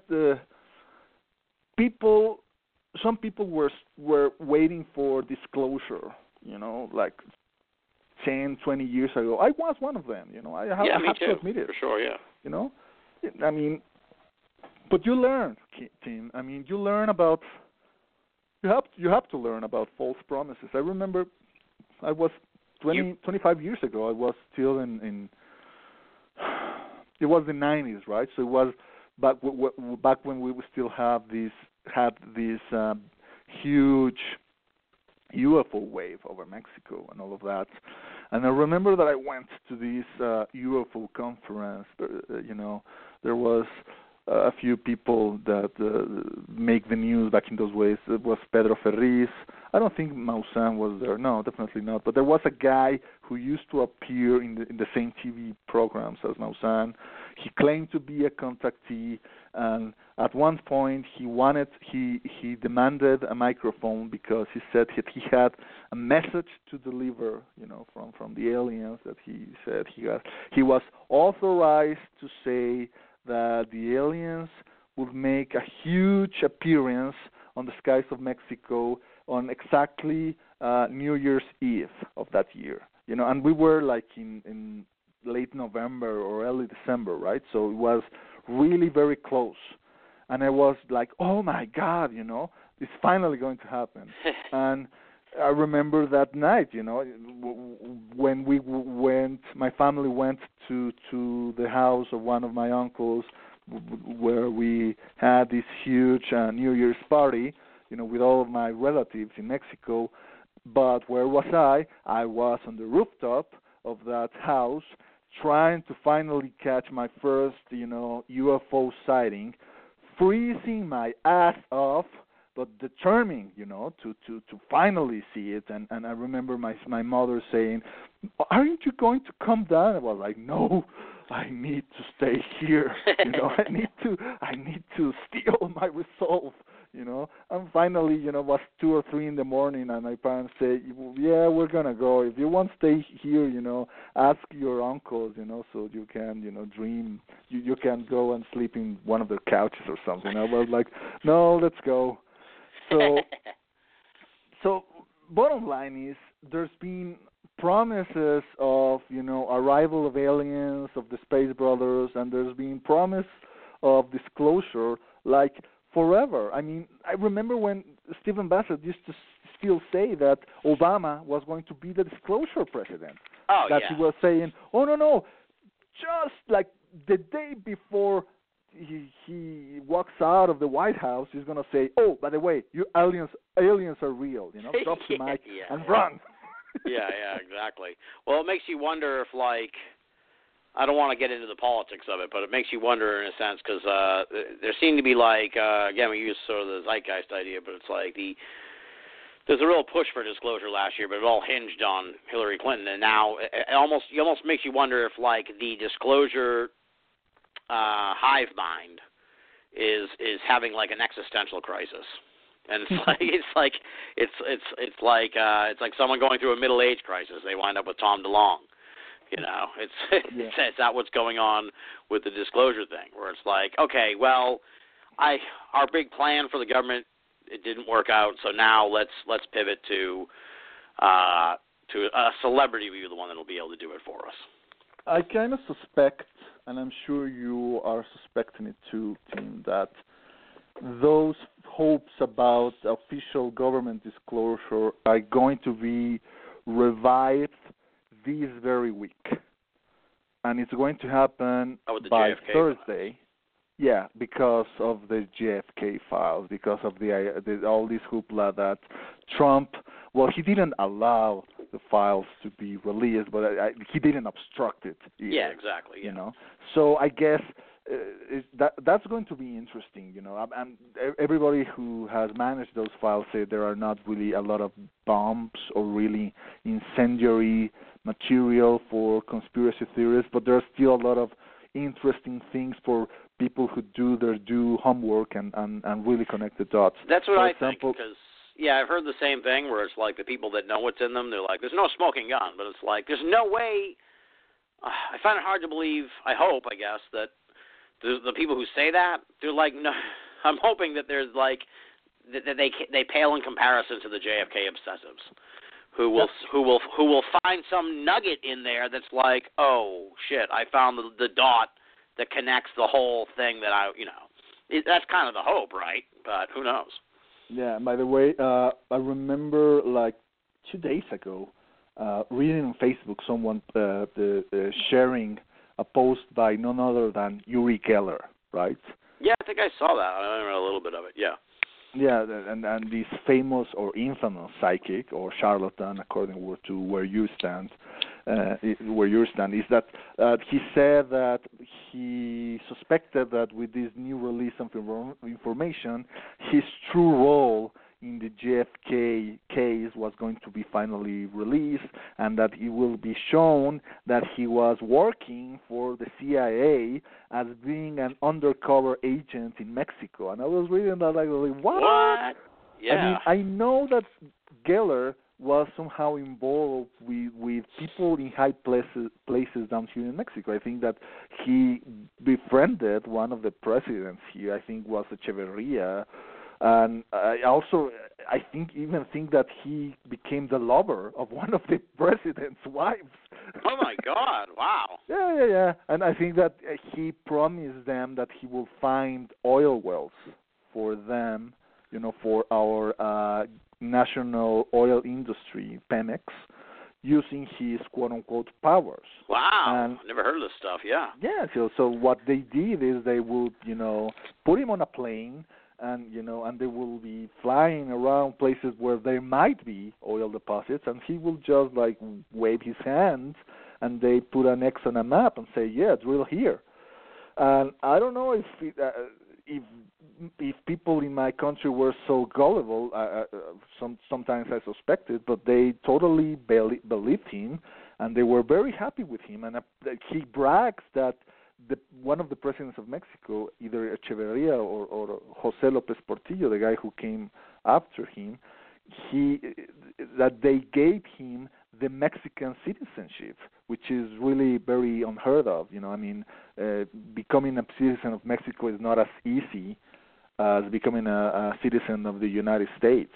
And so there is this connection with Uri Geller and Mexico and the CIA that Geller thinks that is going to be revealed with this new release of information. Oh, wow. But I don't know if that is true or not. But one thing for certain, team, is that I think that people who are interested in the whole JFK case should pay more attention to what transpired in Mexico back in those days. Remember, even in Oliver Stone's movie, there was just a single 5 seconds in the movie where they show a photo, and one of the assistants of these, the guy who put the people who were allegedly involved with the murder, Garrison. One of Garrison's assistants saying, the CIA is telling us that this man, and they show a picture, was Oswald in Mexico, like trying to make the argument that it was a double, that it was not the real Oswald. But some people are saying no, that Oswald did come to Mexico, and the reason why he came is because he wanted to get in contact with agents from the Cuban government. And apparently he did so. And apparently he told them that he was going to murder the president. Oh, my God, really?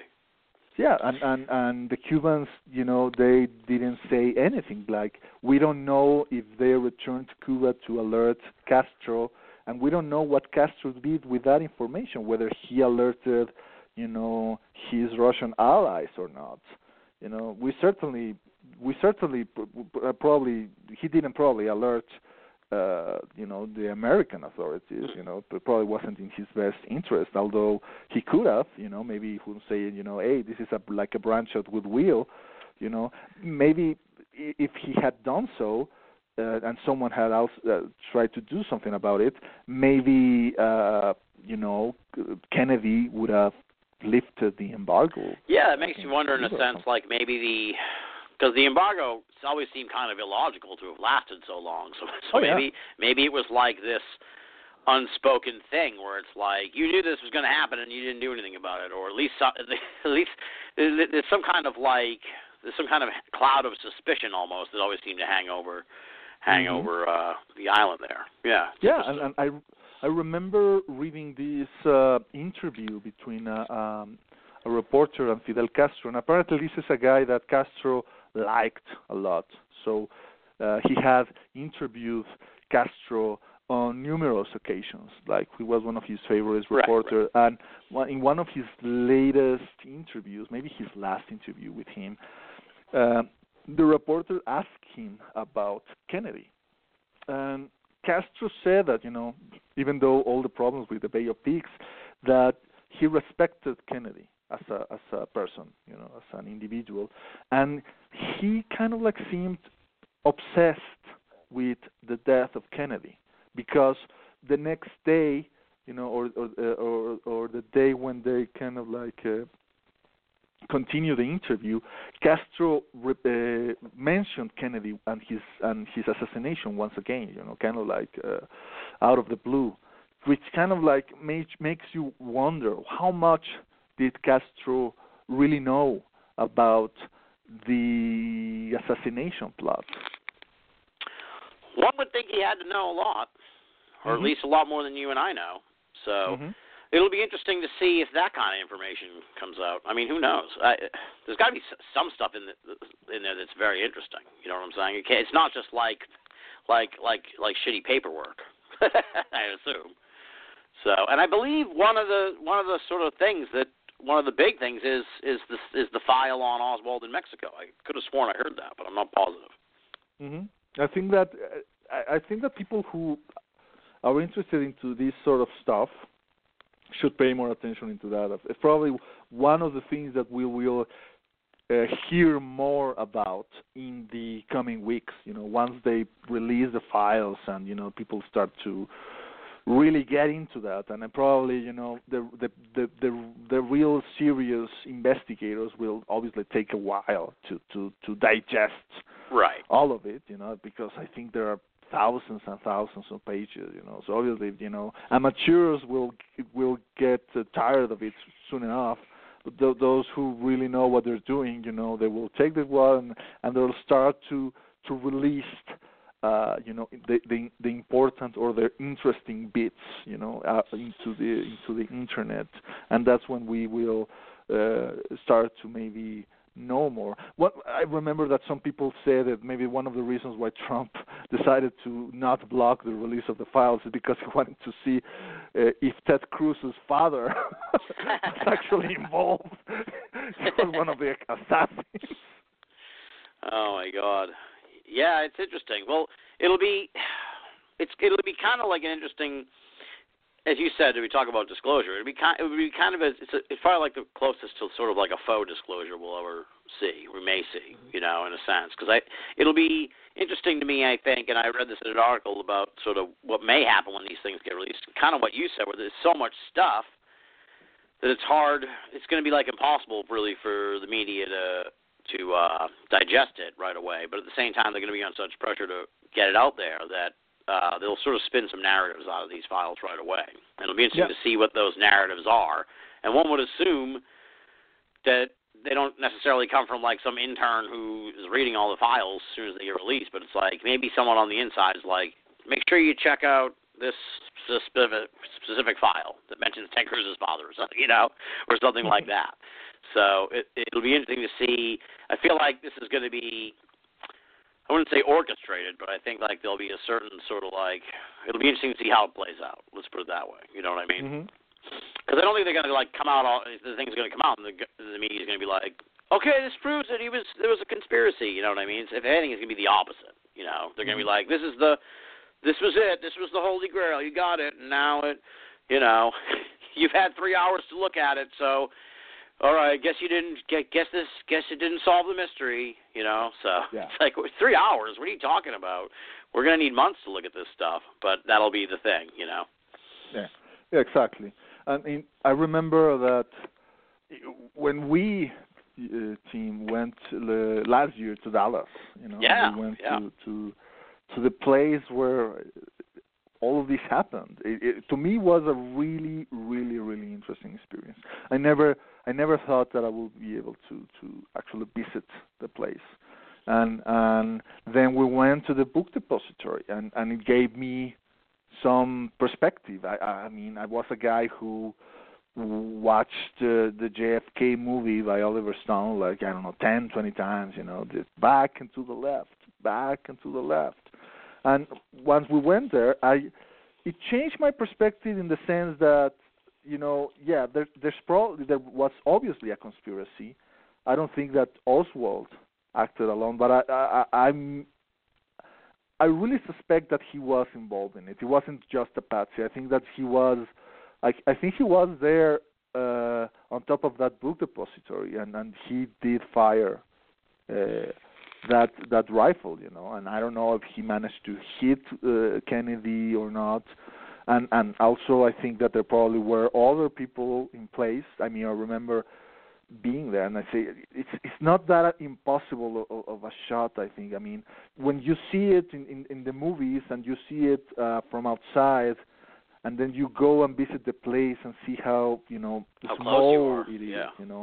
It gives you another sense, and the idea that it could have been done, and maybe even the same thing with the back and to the left. The idea that the hit, the fatal hit, came from in front Kennedy, right?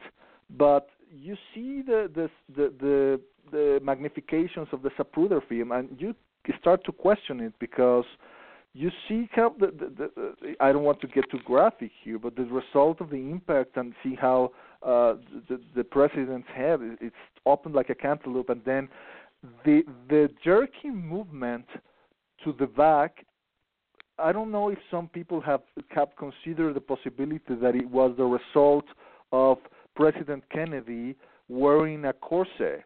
I don't think that many people realized he was such a sick, feeble man. He suffered from terrible back pains, and when he went to public appearances, he was always using a back corset because that's the only way that he could stand, being standing for so long. And I think that maybe having something stiff, beneath his suit and his shirt, maybe that could account for that weird jerking movement instead of the impact from in front. But having said that, obviously there are things about the way that it was presented in the, what's the name of that? The official investigation. Oh, the Warren Commission? The Warren Commission, yeah. I mean, things like the pristine bullet that was found, next to the president in the hospital. That was like, get out of here, That bullet couldn't have possibly have entered the body of a human being and left out of it in such a pristine condition. That's just impossible. Right. Well, it makes you think. I mean, yeah, I think they were definitely the whole idea that he was just hanging around on his own doing this is like the part that's unbelievable, I think, to most people. The fact that could he have been in on it? Like the idea that he was just some dude who happened, like he was clearly somehow mixed up in some trouble that day. Let's put it that way, Yeah. Like clearly he was had some kind of bad ideas. My suspicion, Tim, is that he was a double agent. That he was led to defect to Russia because he was going to inform the government or the CIA about the Russians, and then he was allowed to return to the United States because of that double agent work. That's the only explanation. Otherwise, he should have gone into jail for being a traitor, right? Right, I've heard that before too, where it's like there's no way. Yeah. He renounced his citizenship and everything. They shouldn't have just let him come back and just go back and move to Texas or whatever. So one of the things that we're probably going to hear about him in the next few months, and I've already read about it, is that when people investigate Oswald's trip into Mexico, that they're going to learn that the Mexican authorities informed the Americans of the fact that Oswald was, meeting Cuban agents. Because the Mexican government was well aware of his being here and his meetings, and Mexican agents were on his tail, and Mexico being an ally of the United States, they reported that to someone there. And I think that what's going to transpire is that the CIA didn't inform the FBI about just how severe this was, the fact that this radical was meeting with Cuban agents. They didn't want to alert them of the fact that they knew of Oswald because he was one of their double agents, because they didn't want to let the FBI and other agencies know about all of that. So, in other words, what we're going to really uncover, my suspicion about this conspiracy, is that it was more of a conspiracy of silence because of this, unwillingness to cooperate between different factions of the U.S. government. And this is also my stance with things like 9/11. That my opinion is that with 9/11 it was more of a showing that the CIA doesn't really want to cooperate with the FBI, and the FBI doesn't want to cooperate with the Air Force, and the Air Force doesn't want to cooperate with the military. Conspiracy theorists tend to think of the government as this monolithic entity. Right. It's actually very faction. Exactly. Everybody is in their clique, and everybody is acting on their best interest. And the Air Force wants to get the big contract, Yeah. For their new weapon, and the CIA is the ones to want to have the biggest budget instead of the NSA. So I think that is what's going to happen with JFK too. That we're going to learn that the CIA didn't want to share what they knew about Oswald with the FBI and other authorities, and that's why then it happened what it happened, and they want to cover it up. Interesting. Well, we'll see. The crazy part, though, is it's the old idea of like, well, if they announce the UFOs are real, like it doesn't change the way, it doesn't change the price of bread. So it's like it'll be interesting to see. It'll matter to you and me, but it's like I think that people. It'll be interesting to see how people react, I guess, is the point. Is what I'm sort of putting out there. Where it's like, how will they even care? Will it be like so long ago that, or will like open their eyes to something that. Because there's already sort of this pushback again. I think that like part of the reason why this is getting released now is because there's this factional war going on with like the intelligence agencies in general. So it's like if something will embarrass them, then the let's say the federal government's the president's more than happy to do that. So who knows? This may turn out to be even bigger in a sense where it could be like scandalous, and that it could get spun that way. You know what I'm saying? Yeah, well, one of the things that I've heard about DeLong is that the reason why he's being groomed or he's being contacted by these people in the intelligence world is because it's one avenue to try to once again attain respectability by the public. Nowadays everybody despises the CIA. They think that the CIA is watching them every time they're jerking off in front of their laptop, watching porn, and they're reading all of their dirty emails, and they're keeping all of that in a vault in Nevada, or actually in Utah is where they keep all these records. But some people have said that DeLong is being used in order to try to show the intelligence world as acting up in the public's best interest, because they were keeping this secret for a reason, right? And then the whole idea with DeLong actually is because they discover nasty things about the aliens and that they're not really that good and all of that. I don't know, but one thing's for certain, Tim, is that JFK is not UFOs. People may read pages, words written on a page that mentions names and dates and locations. And with the JFK, they could say, okay, this is proof enough that so-and-so was involved, or that so-and-so knew about X and that, X and Y. Yeah. But with UFOs, if you give me a piece of paper that said, there was a landing on December 21st, 1957, that to me is not enough, and it shouldn't be to anyone. So that's the problem with Tom DeLong right now. He had a group of people going in front of a video with no one to refute or to ask them questions and saying, UFOs are real. Dude, so what?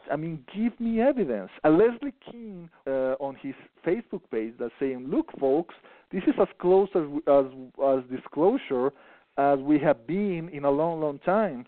And I remember tweeting something to Leslie saying, sorry, Leslie, but in a post-fact world, saying that is not enough.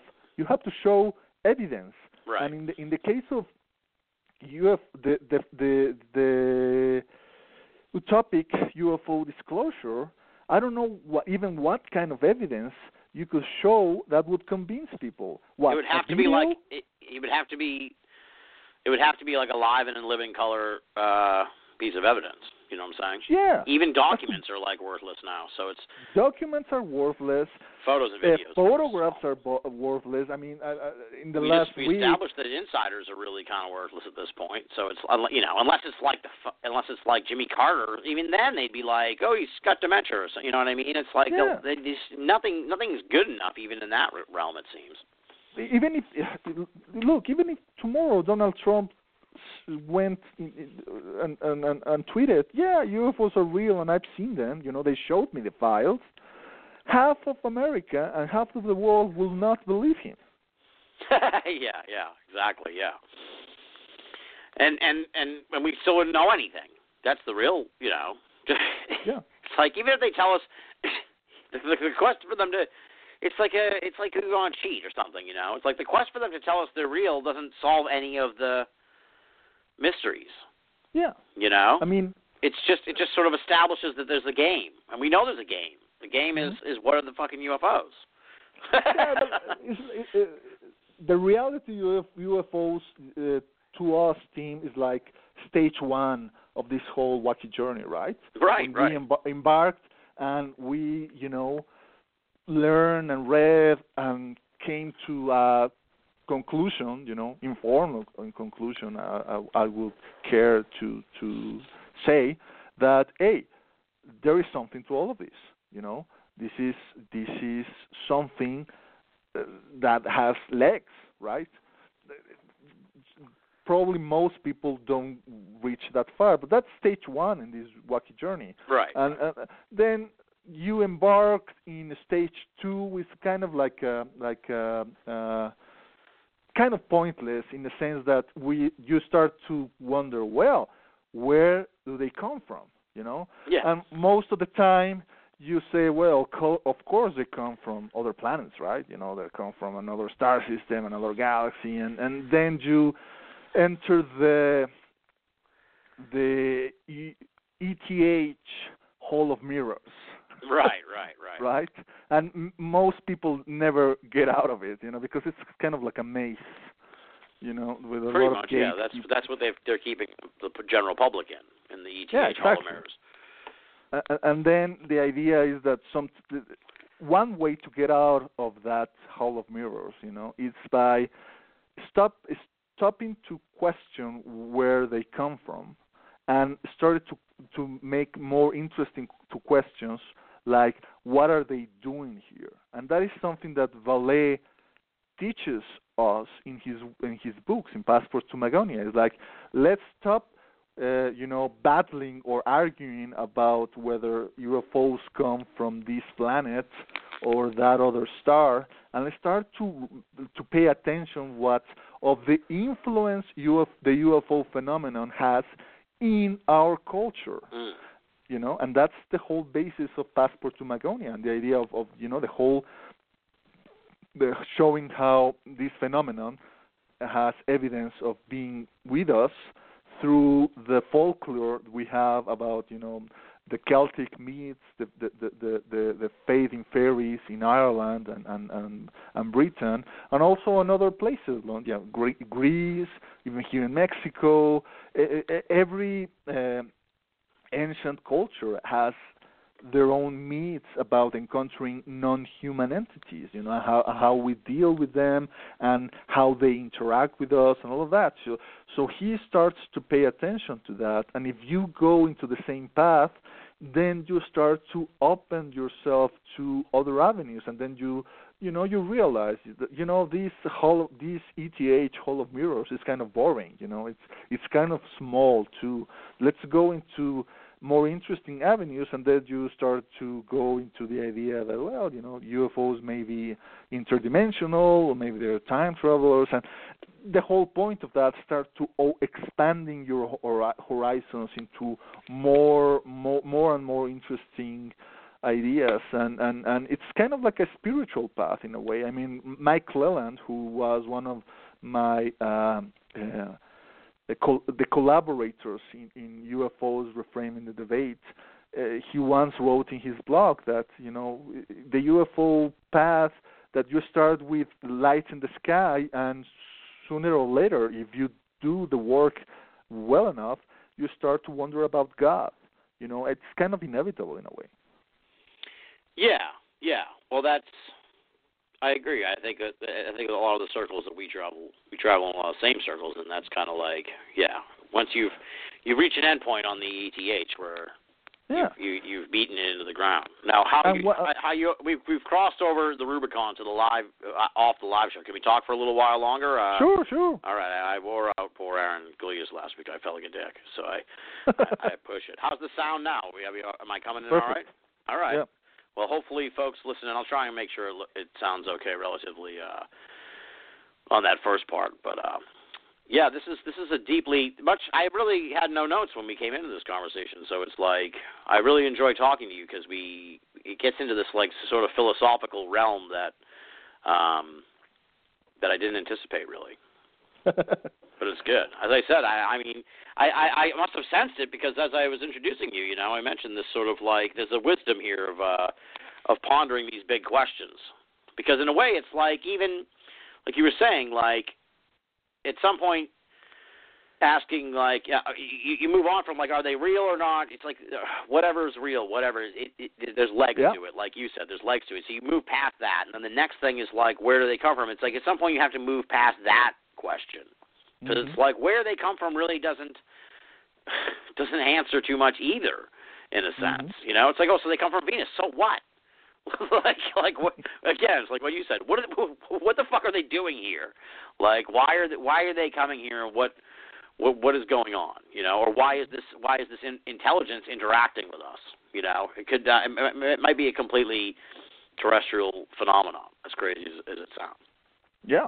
It could totally be, you know. I mean, L. Miles Lewis, you know, one of the contributors of UFOs Reframing the Debate, you know, in his essay, entertains partially the idea that maybe the UFO phenomenon is some kind of a manifestation of Gaia consciousness. In other ways, it's, you know, a superhuman or supernatural consciousness that emanates from the planet itself, you know, getting to the idea that, well, okay, so why, what if a planet is as conscious as we are? It's just that we just don't realize, the same way that maybe a cell that is part of our body doesn't realize, if it was conscious, that it is part of a larger whole. Right? Yeah. Well, it's like a system itself has like a. Yeah. You know, it's like it's not necessarily has a conscious, but it's living. You know, even like a motor is, you know, is like alive in a sense. 'Cause, you know, when your car breaks down, the engine's dead. You know, it's like same kind of idea. Yeah, I mean, and we can talk about, you know, some people that discusses these sort of things. They arrive to some kind of like panpsychism, or the idea that everything is kind of like infused with consciousness in a way. You know, that consciousness permeates everything in the universe. That consciousness is the basis of reality. But getting back to the Gaia thing, that makes sense in a way for explaining not only UFO sightings, you know, and all those space brothers who were warning us about, you know, they don't play with matches, folks. You know, don't play with those nuclear matches because you are going to burn down the whole house. You know, it will make sense if the planet is trying to kind of resisting our attempts to destroy it, you know, and in the same way to try to coax us to leave the nest once and for all and venture into the stars. And that's why it chooses to show itself in the way of technology we can try to kind of like understand, you know, even though it's supposedly more advanced than us, but it is interesting, that those flying saucers in the 50s and 60s, you know, they looked like, you know, Star Trek in the 1960s, you know. Right, exactly. There was all these dials and buttons and lights, and nowadays you see the reboot of Star Trek right now, the Star Trek Discovery, and you see the new ship, and it is far more futuristic than the original Star Trek, you know. So now, obviously, when people go into, you know, the flying saucer, when they get abducted, they probably see a more futuristic version of an iPad, you know, now in the hands of a Nordic aliens or something like that. And also, you know, there are also the Marian apparitions, you know, the apparitions of what the witnesses interpret as the Virgin Mary, you know, and they happen in places where people in ancient times used to worship, you know, the goddess, you know, Mother Nature, you know, and they used to put altars there, and it's always the same kind of places, you know. There are like caves or places where there's running water, running beneath it, So we go now into the idea of the dragon lines, of the ley lines, of these lines of energy that are traversing the whole of the planet, kind of like an energy circulatory system for the world. And the idea of a Gaia consciousness makes sense in that way. Obviously, like everything in the UFO phenomenon, I don't think there's a one theory that can connect all of the dots. Right. You know what I mean? Yeah. There are things that the Gaia theory explains really well, but there are other things that it may not. Yeah, I mean, I've likened this to sort of like weather and or clouds in a sense, where it's like there's all different types and shapes and formations of clouds, but they're all part of some kind of same system. So it's like, and back in the day they used to look up at them and not know how the hell they were made or what what they, what their nature was at all, Cool. And now we can affect the clouds in a way, and we have things in the planes and that can create contrails, right? And people say, "Oh my God, what are those?" And the people reach different conclusions about those. But what I'm saying that we may also be influencing the phenomenon in a way, right? It may be reacting to us. Oh yeah, for sure. And to our civilization. I definitely think it is. I think it has to be. Almost in a sense where, you talk about like the observer effect, where it's like it needs us as much as we need it. You know what I'm saying? Yeah. So but what it needs, who knows? But I think, I don't think we'll ever really know the answer to these like intense philosophical type. Like is the Earth conscious or like a living thing? You know what I mean? Like we'll someday learn them maybe in the next realm, but it's like. But I think the point is we talked about this Buddha thing earlier. It's like I think the point is to ask these questions. Yeah. I think that's why a lot of us sort of gravitate toward each other and have this community in a sense where it's like we're the only people asking these really sort of deep questions when everyone else is like wrapped up with the Kardashians and shit. I think it's part of growing old, Tim. I mean, I think that when you are younger, you really think that you are going to get all the answers, eventually. And part of maturity is to learn that it's okay if you never actually go and figure shit out.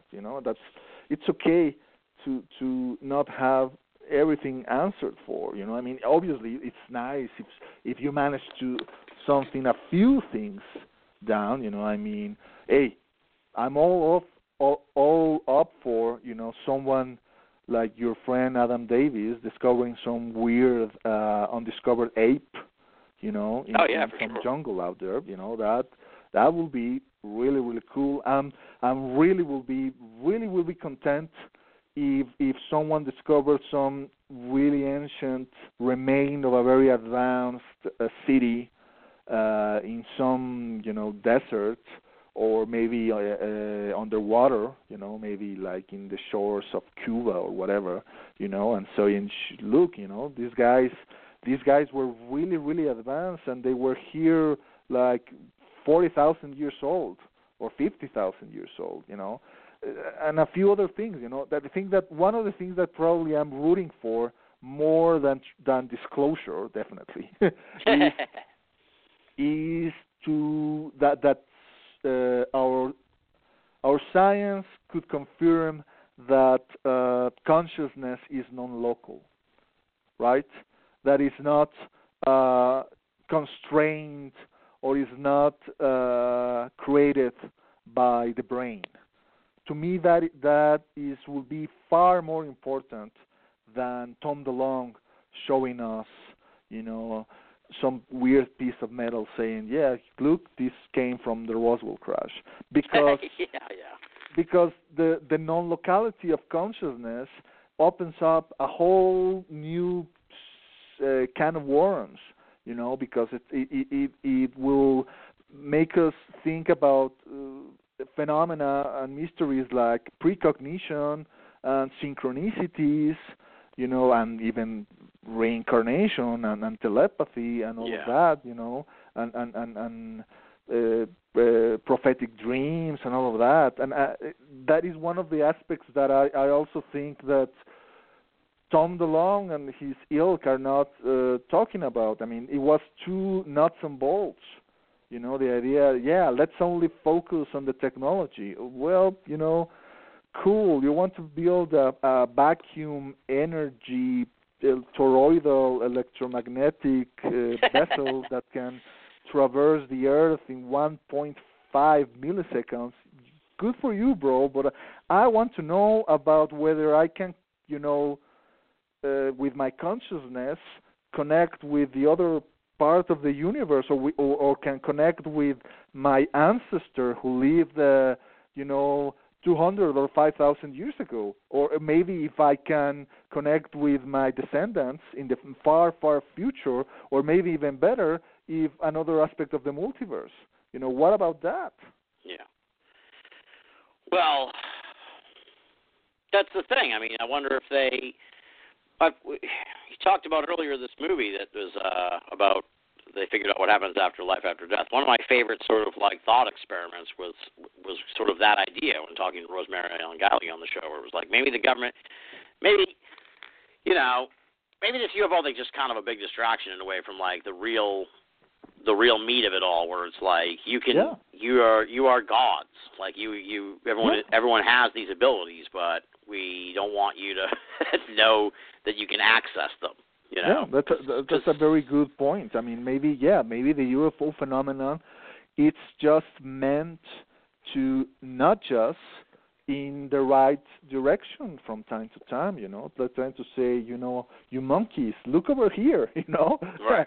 But what we are like the dog that is looking at the finger, but the finger is pointing at something. Well, yeah, no, the dog is looking at the finger because it doesn't understand. Yeah, look over there, my dog. Yeah, well, this is why we chase after these things, man, because it's like there's something going on, you know. There's something going on, and it's fascinating. And I think like as you get closer to trying to like as you get deeper into it, it just becomes really enveloping in a way, you know. Mm-hmm.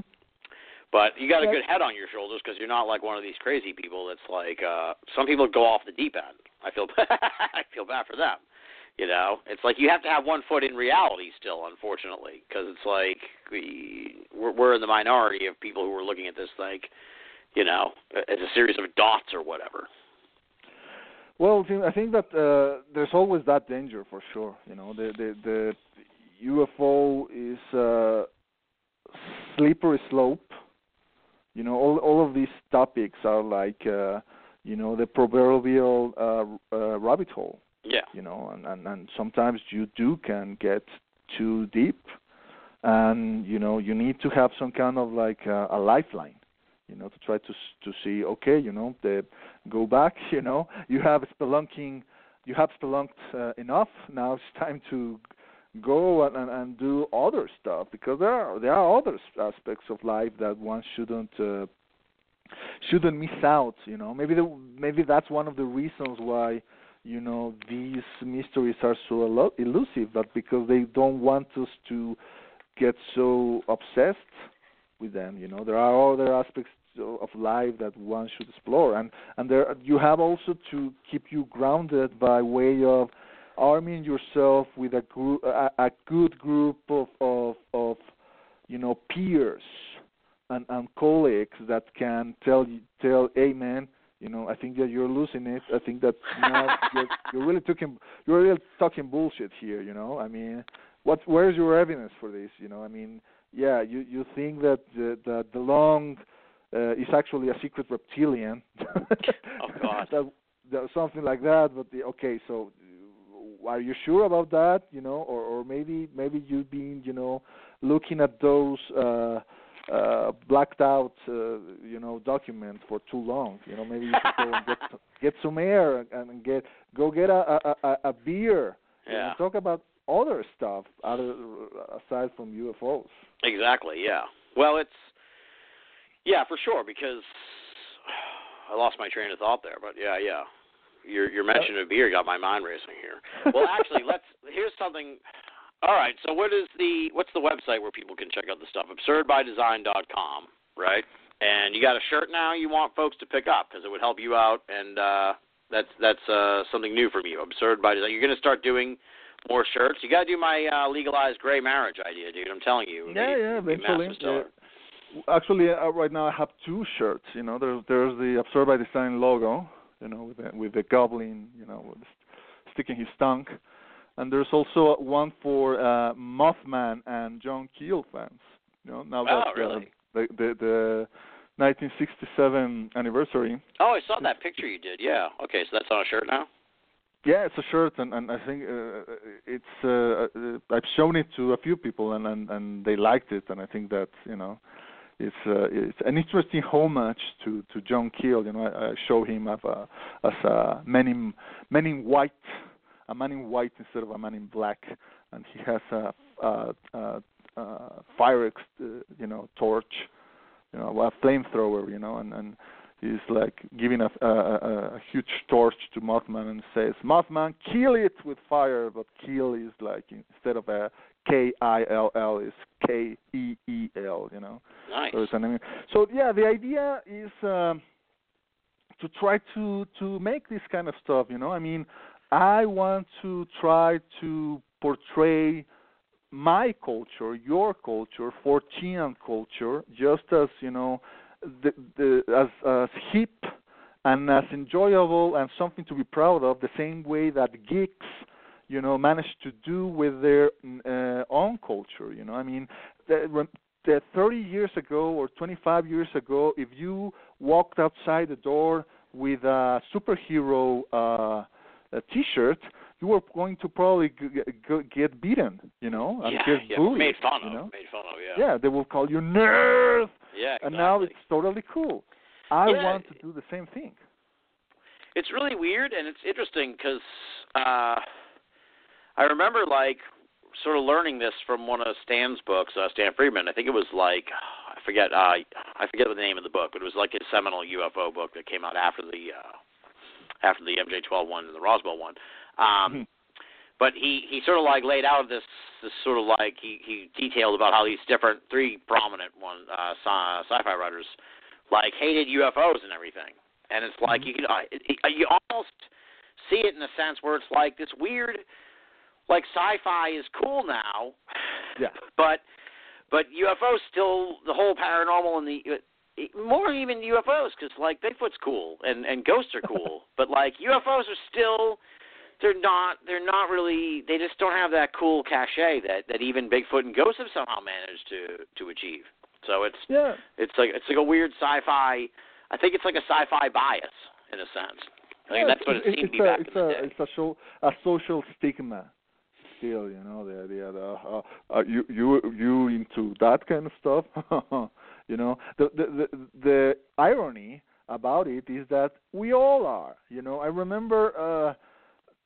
One of those occasions I went to the Paradigm Symposium in Minneapolis, you know, and you go to, you know, the customs, you know, through customs, you know, once you get to the United States and they ask you, you know, what's the reason of your visit? Yeah, I always told the truth. I'm going to the Paradigm Symposium. What is that? You know, well, it's a symposium, a conference in which we talk about ancient aliens and UFOs and, you know, ancient civilizations, you know. And the guy, you know, then looked at me for a moment and said, "Oh, are you into that kind of stuff?" And I was expecting to, you know, be mocked at, you know, smirked at, you know, even worse, you know. For a second, I thought, you know, maybe the guy will send you back, will deny my entrance to the United States. But no, you know, all of a sudden the guy was telling me about his own UFO sighting, you know, next to the border, and he was saying, "Oh yeah," and I was seeing these silvery objects going from there to there, you know. And 2 minutes later, I was saying, "Okay, sir, but can you please stamp my passport because I have places to go, people to meet." So the thing is that, you know, in a way, it's interesting. We're talking about ghost shows, and the reason that they're still so popular, and it's probably because there was a recent survey by some university, American university, and they made a survey, and they learned that there's a huge percentage of the population, like, I don't know, 30-something% that believe that places can be haunted by spirits. It's even bigger, the percentage, than people who believe that either aliens visited the Earth in the ancient past or are still coming to these planets. So that tells you something that ghosts to Americans are bigger than UFOs, and in a very, very small percentage, Bigfoot, was part of that survey. So yeah. Sorry, Bigfoot fans, but I want to try to see how we can get rid of that stigma, because I think it's social. Oh, definitely, yeah. It's kind of like it's the ultimate social closet. The idea that you are into that kind of stuff, and I like to read books about UFOs and ghosts and cryptids and whatnot. It's kind of like in the 1980s when you were afraid to admit that you were gay, and look what has happened in the last 25, 30 years. I mean, that's one of the reasons why probably we'll end up, making you legalize gay marriage, eventually, because in a way it pares down those two stigmas quite nicely, Yeah, well, I stole it from Jeremy Vaeni, but I've given it to you, so it's been passed down. Yeah. I think it's very clever. I just found it very it's like almost like a weird sort of like disclose, but in a completely different way. Yeah. Like the government should announce that. Yeah, but first I need to make for Robbie and Greg and myself, the fuck disclosure T-shirt that they can wear when they go next year to the International UFO Conference. Robbie Graham is going to be one of the speakers, so it will be really, really cool if he wears that kind of T-shirt in front of someone like, I don't know, Stephen Bassett or even Uncle Stan. I wonder what he would think. I think Stan will laugh, but yeah, I think so. I think Stan will laugh. Now this is good in a sense because I get to hit you with the question that everyone gets me at. So it's like, when are you going to write a book? Have you thought about writing a book? What's the timetable on the book? Well, what's going on? Have you considered writing a book? It seems like you have a lot of deep thoughts on a lot of other things. So you're kind of like me in a sense, where it's like I don't really know exactly what I want to write. You know exactly. what I mean? I think I'm in that avenue or that category, Tim. I mean, if you had asked me that question 5 years ago, I would have told you no way. No, it's not in my plans, at all. But last year, when Robbie approached me and said, "Hey, I'm going to edit this anthology about UFOs, and you are one of the people that I want to be involved in this project. Will you be interested in writing an essay for it?" I find myself not acting like my usual woozy self and say no way. I said, you know what? Yeah, let's see if I can come up with something. I remember I asked him, but I really don't know if I have something original to say. And he said, no, I think you do. I asked him if we could Skype together.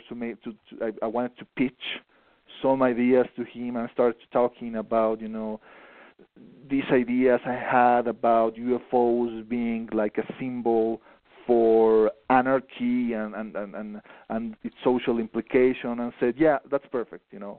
So write an essay, a 7,000 word essay about that.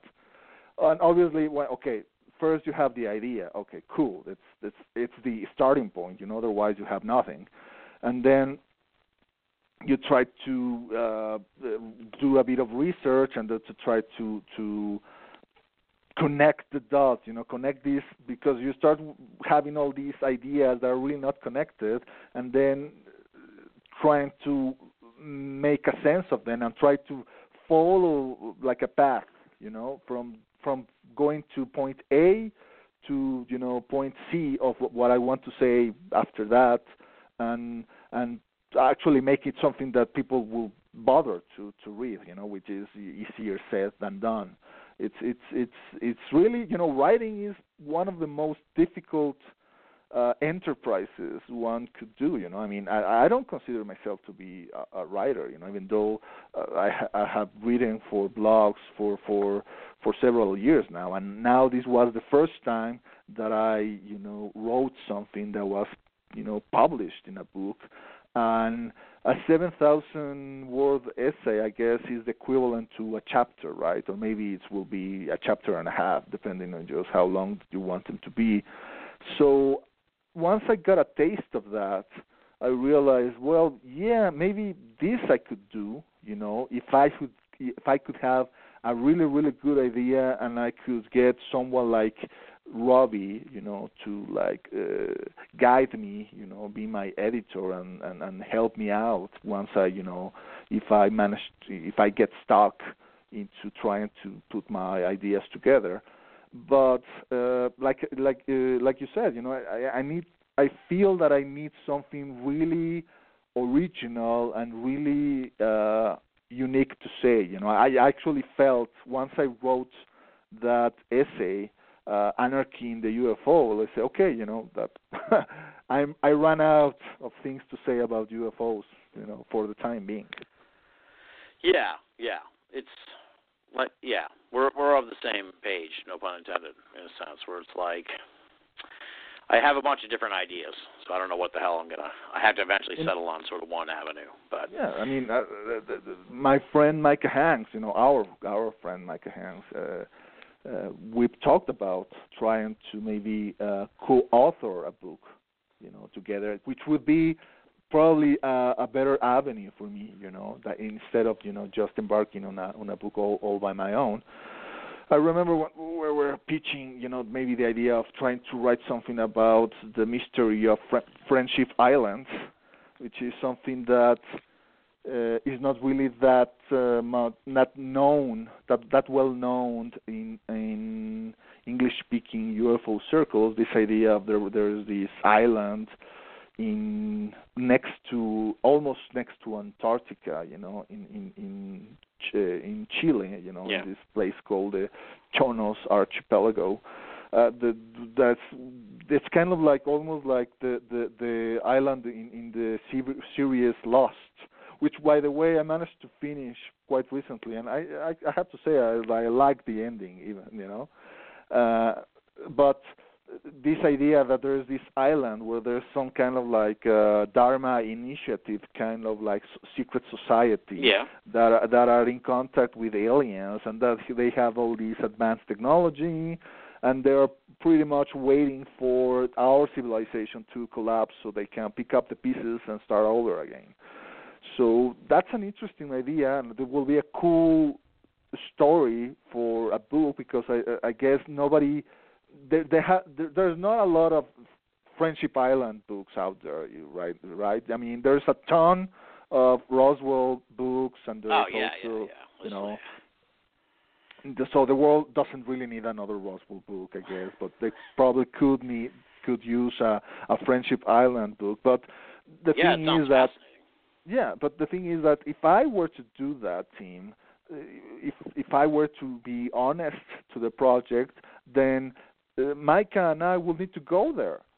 It's not about just researching stuff on the internet. To do an op-ed, an opinion piece, an editorial about a given subject, like what I did with UFO Reframing the Debate, is one thing. But to write about something that happened or is happening in a part of the world without actually going there, I feel would be tremendously dishonest. So that's the thing, I think we will. you will need to have resources and also the time to go there and do a bit of research and talk to people and try to dig up stuff. So it's a difficult proposition. So so that's why it's still kind of like a pie in the sky idea. You're sort of hitting a note that was in my head recently, in a sense, because I've been with the show winding down. I've been kind of thinking about book ideas and things like that, and it's like I think when I ever put out a book, I could see it being like different sort of chapters, and my only sort of like mission in even like I would only write the chapters. You would have to get something new out of each chapter. You know what I mean? Like I would have to go to Friendship Island. I would have to do this. I would have to, talk to this specific person or something like that. Where it's like each chapter you get something that you're going to hear or learn something new that isn't in any other book out there yet. Well, I mean, or you try. You know what I mean? Mm-hmm. I could suggest to you, trying to do something of a biopic kind of piece of your own personal journey and the way that Being All of America changed your perception on things, not just the UFOs, but maybe other stuff. So maybe you could choose from, a given number of interviews and trying to explain to the audience how that affected That's an interesting idea, yeah. Your point of view, because it's obvious that you are not the same Tim Binnall that embarked on this journey, 10 years ago. You had a different perspective. You had a different way of preconceptions about, UFOs and Bigfoot and whatever.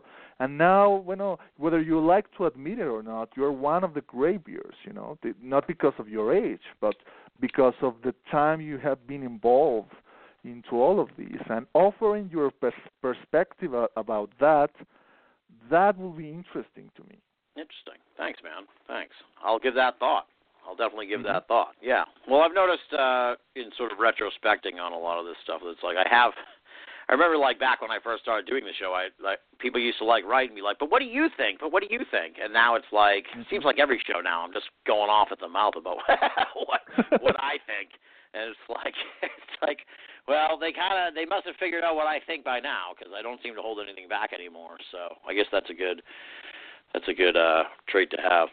All right. Well, also, like you said, people want the easy answers, right? They ask you, but what do you think, Tim? Because think, if Tim gives me the secrets of the universe, then I don't have to do the hard work, or of actually, reading the books and talking to the people and going to the conferences and thinking deeply about all of this shit. You have to do the legwork, right? Yeah, exactly. And that's something that you could also explain to folks. Look, folks, you have to reach your own conclusions because it's your journey. I mean, it's one of the few things that I wanted to share in that essay for Reframing the Debates is like ufology in a way has been my personal alchemy, and I'm returning to alchemy, kind of like closing the circle, the Ouroboros maybe, is that it's been a journey of transformation. If you start on this path and reach the end of it, being the same person and thinking of the same things and believing the things that you believed in at the beginning, you did it wrong. Yeah. You completely missed the point of the whole experience, because you it's not about reaching the answers. It's about changing yourself by the hardship of traversing the path and following the journey. And as cliche as it sounds, the journey is the destination. Yeah, absolutely. Yeah, no, I've said that on the show before, where it's like this whole thing. I mean, it's been all of America. It's just my journey of trying to like talk to different people and try and get my questions answered. Yeah. And I just appreciate all the people that have been along for the ride all these years. Yeah, and it starts very selfishly at the beginning, right? Because you started the podcast because you wanted to talk to these people. You were waiting for others to ask the questions you wanted to be asked. Since no one were doing it, they said, "Fuck it, I'll do it myself." You know, it's like Thanos. Fine, I'll do it myself. And you go and overcome your shyness and your timidity and reach out to, you know, the giants like Jim Marrs and Stanton Friedman, and you realize that these people are very generous, you know, and they're very open and forthcoming, you know, to the newcomers, because they were the newcomers a long time ago. You know, it's the same thing with each generation. And you start these very selfishly, and in a way you realize that you were not only doing it for yourself, you know, because you are also, you know, kind of like passing it along. You know, you are paying it forward for the next generation. And I wonder about the impact of all the huge archive that you are leaving behind, you know, after 10 years of talking to all these people, you know, and leaving that, and the impact it will have, you know, in 10 years from now, 20, 30, you know, the impact it will have when you are not around anymore, you know. Yeah, well, it's a pretty awesome collection. I'll say that. You know, I'm pretty proud of it. For sure. It's sometimes I hate to say it because it like terrifies me in a lot of ways, but you know, we sort of joke around about this, like, when are you going to write a book and all that stuff? But it's like, this is my life's work, folks. This massive collection of interviews is my life's work. You know, yeah. I don't know how it happened, your legacy. but it happened. So, and I can't thank you enough for being a part of it. So that's a great way to sort of wrap up the show, man. And I hope I'll see you in New Orleans next year. We're going to have a blast, I'm sure. And it's been great. Tonight's been great talking to you. It's been great meeting you at the two events, the Paramanias, and I consider you a true friend and you know, someone whose opinion I really value and respect. And as I said, the wisdom, you know, that's why I respect it so much. I just find that you put a lot of thought into what you have to say, and it comes across in a big way when talking to you. And I really enjoyed the conversation. Sorry about the phone issues. Hopefully they weren't too bad. No, don't worry about it, Jim. It's been great, you know, this conversation. Like I love it when we don't know what we're going to talk about, and then, you know, we realize, holy shit, this was deep, you know, and yeah. That can only happen with people that you trust and that you value and that you cherish your opinions, you know, and realize, you know, it's because we like you said, we are friends, you know. And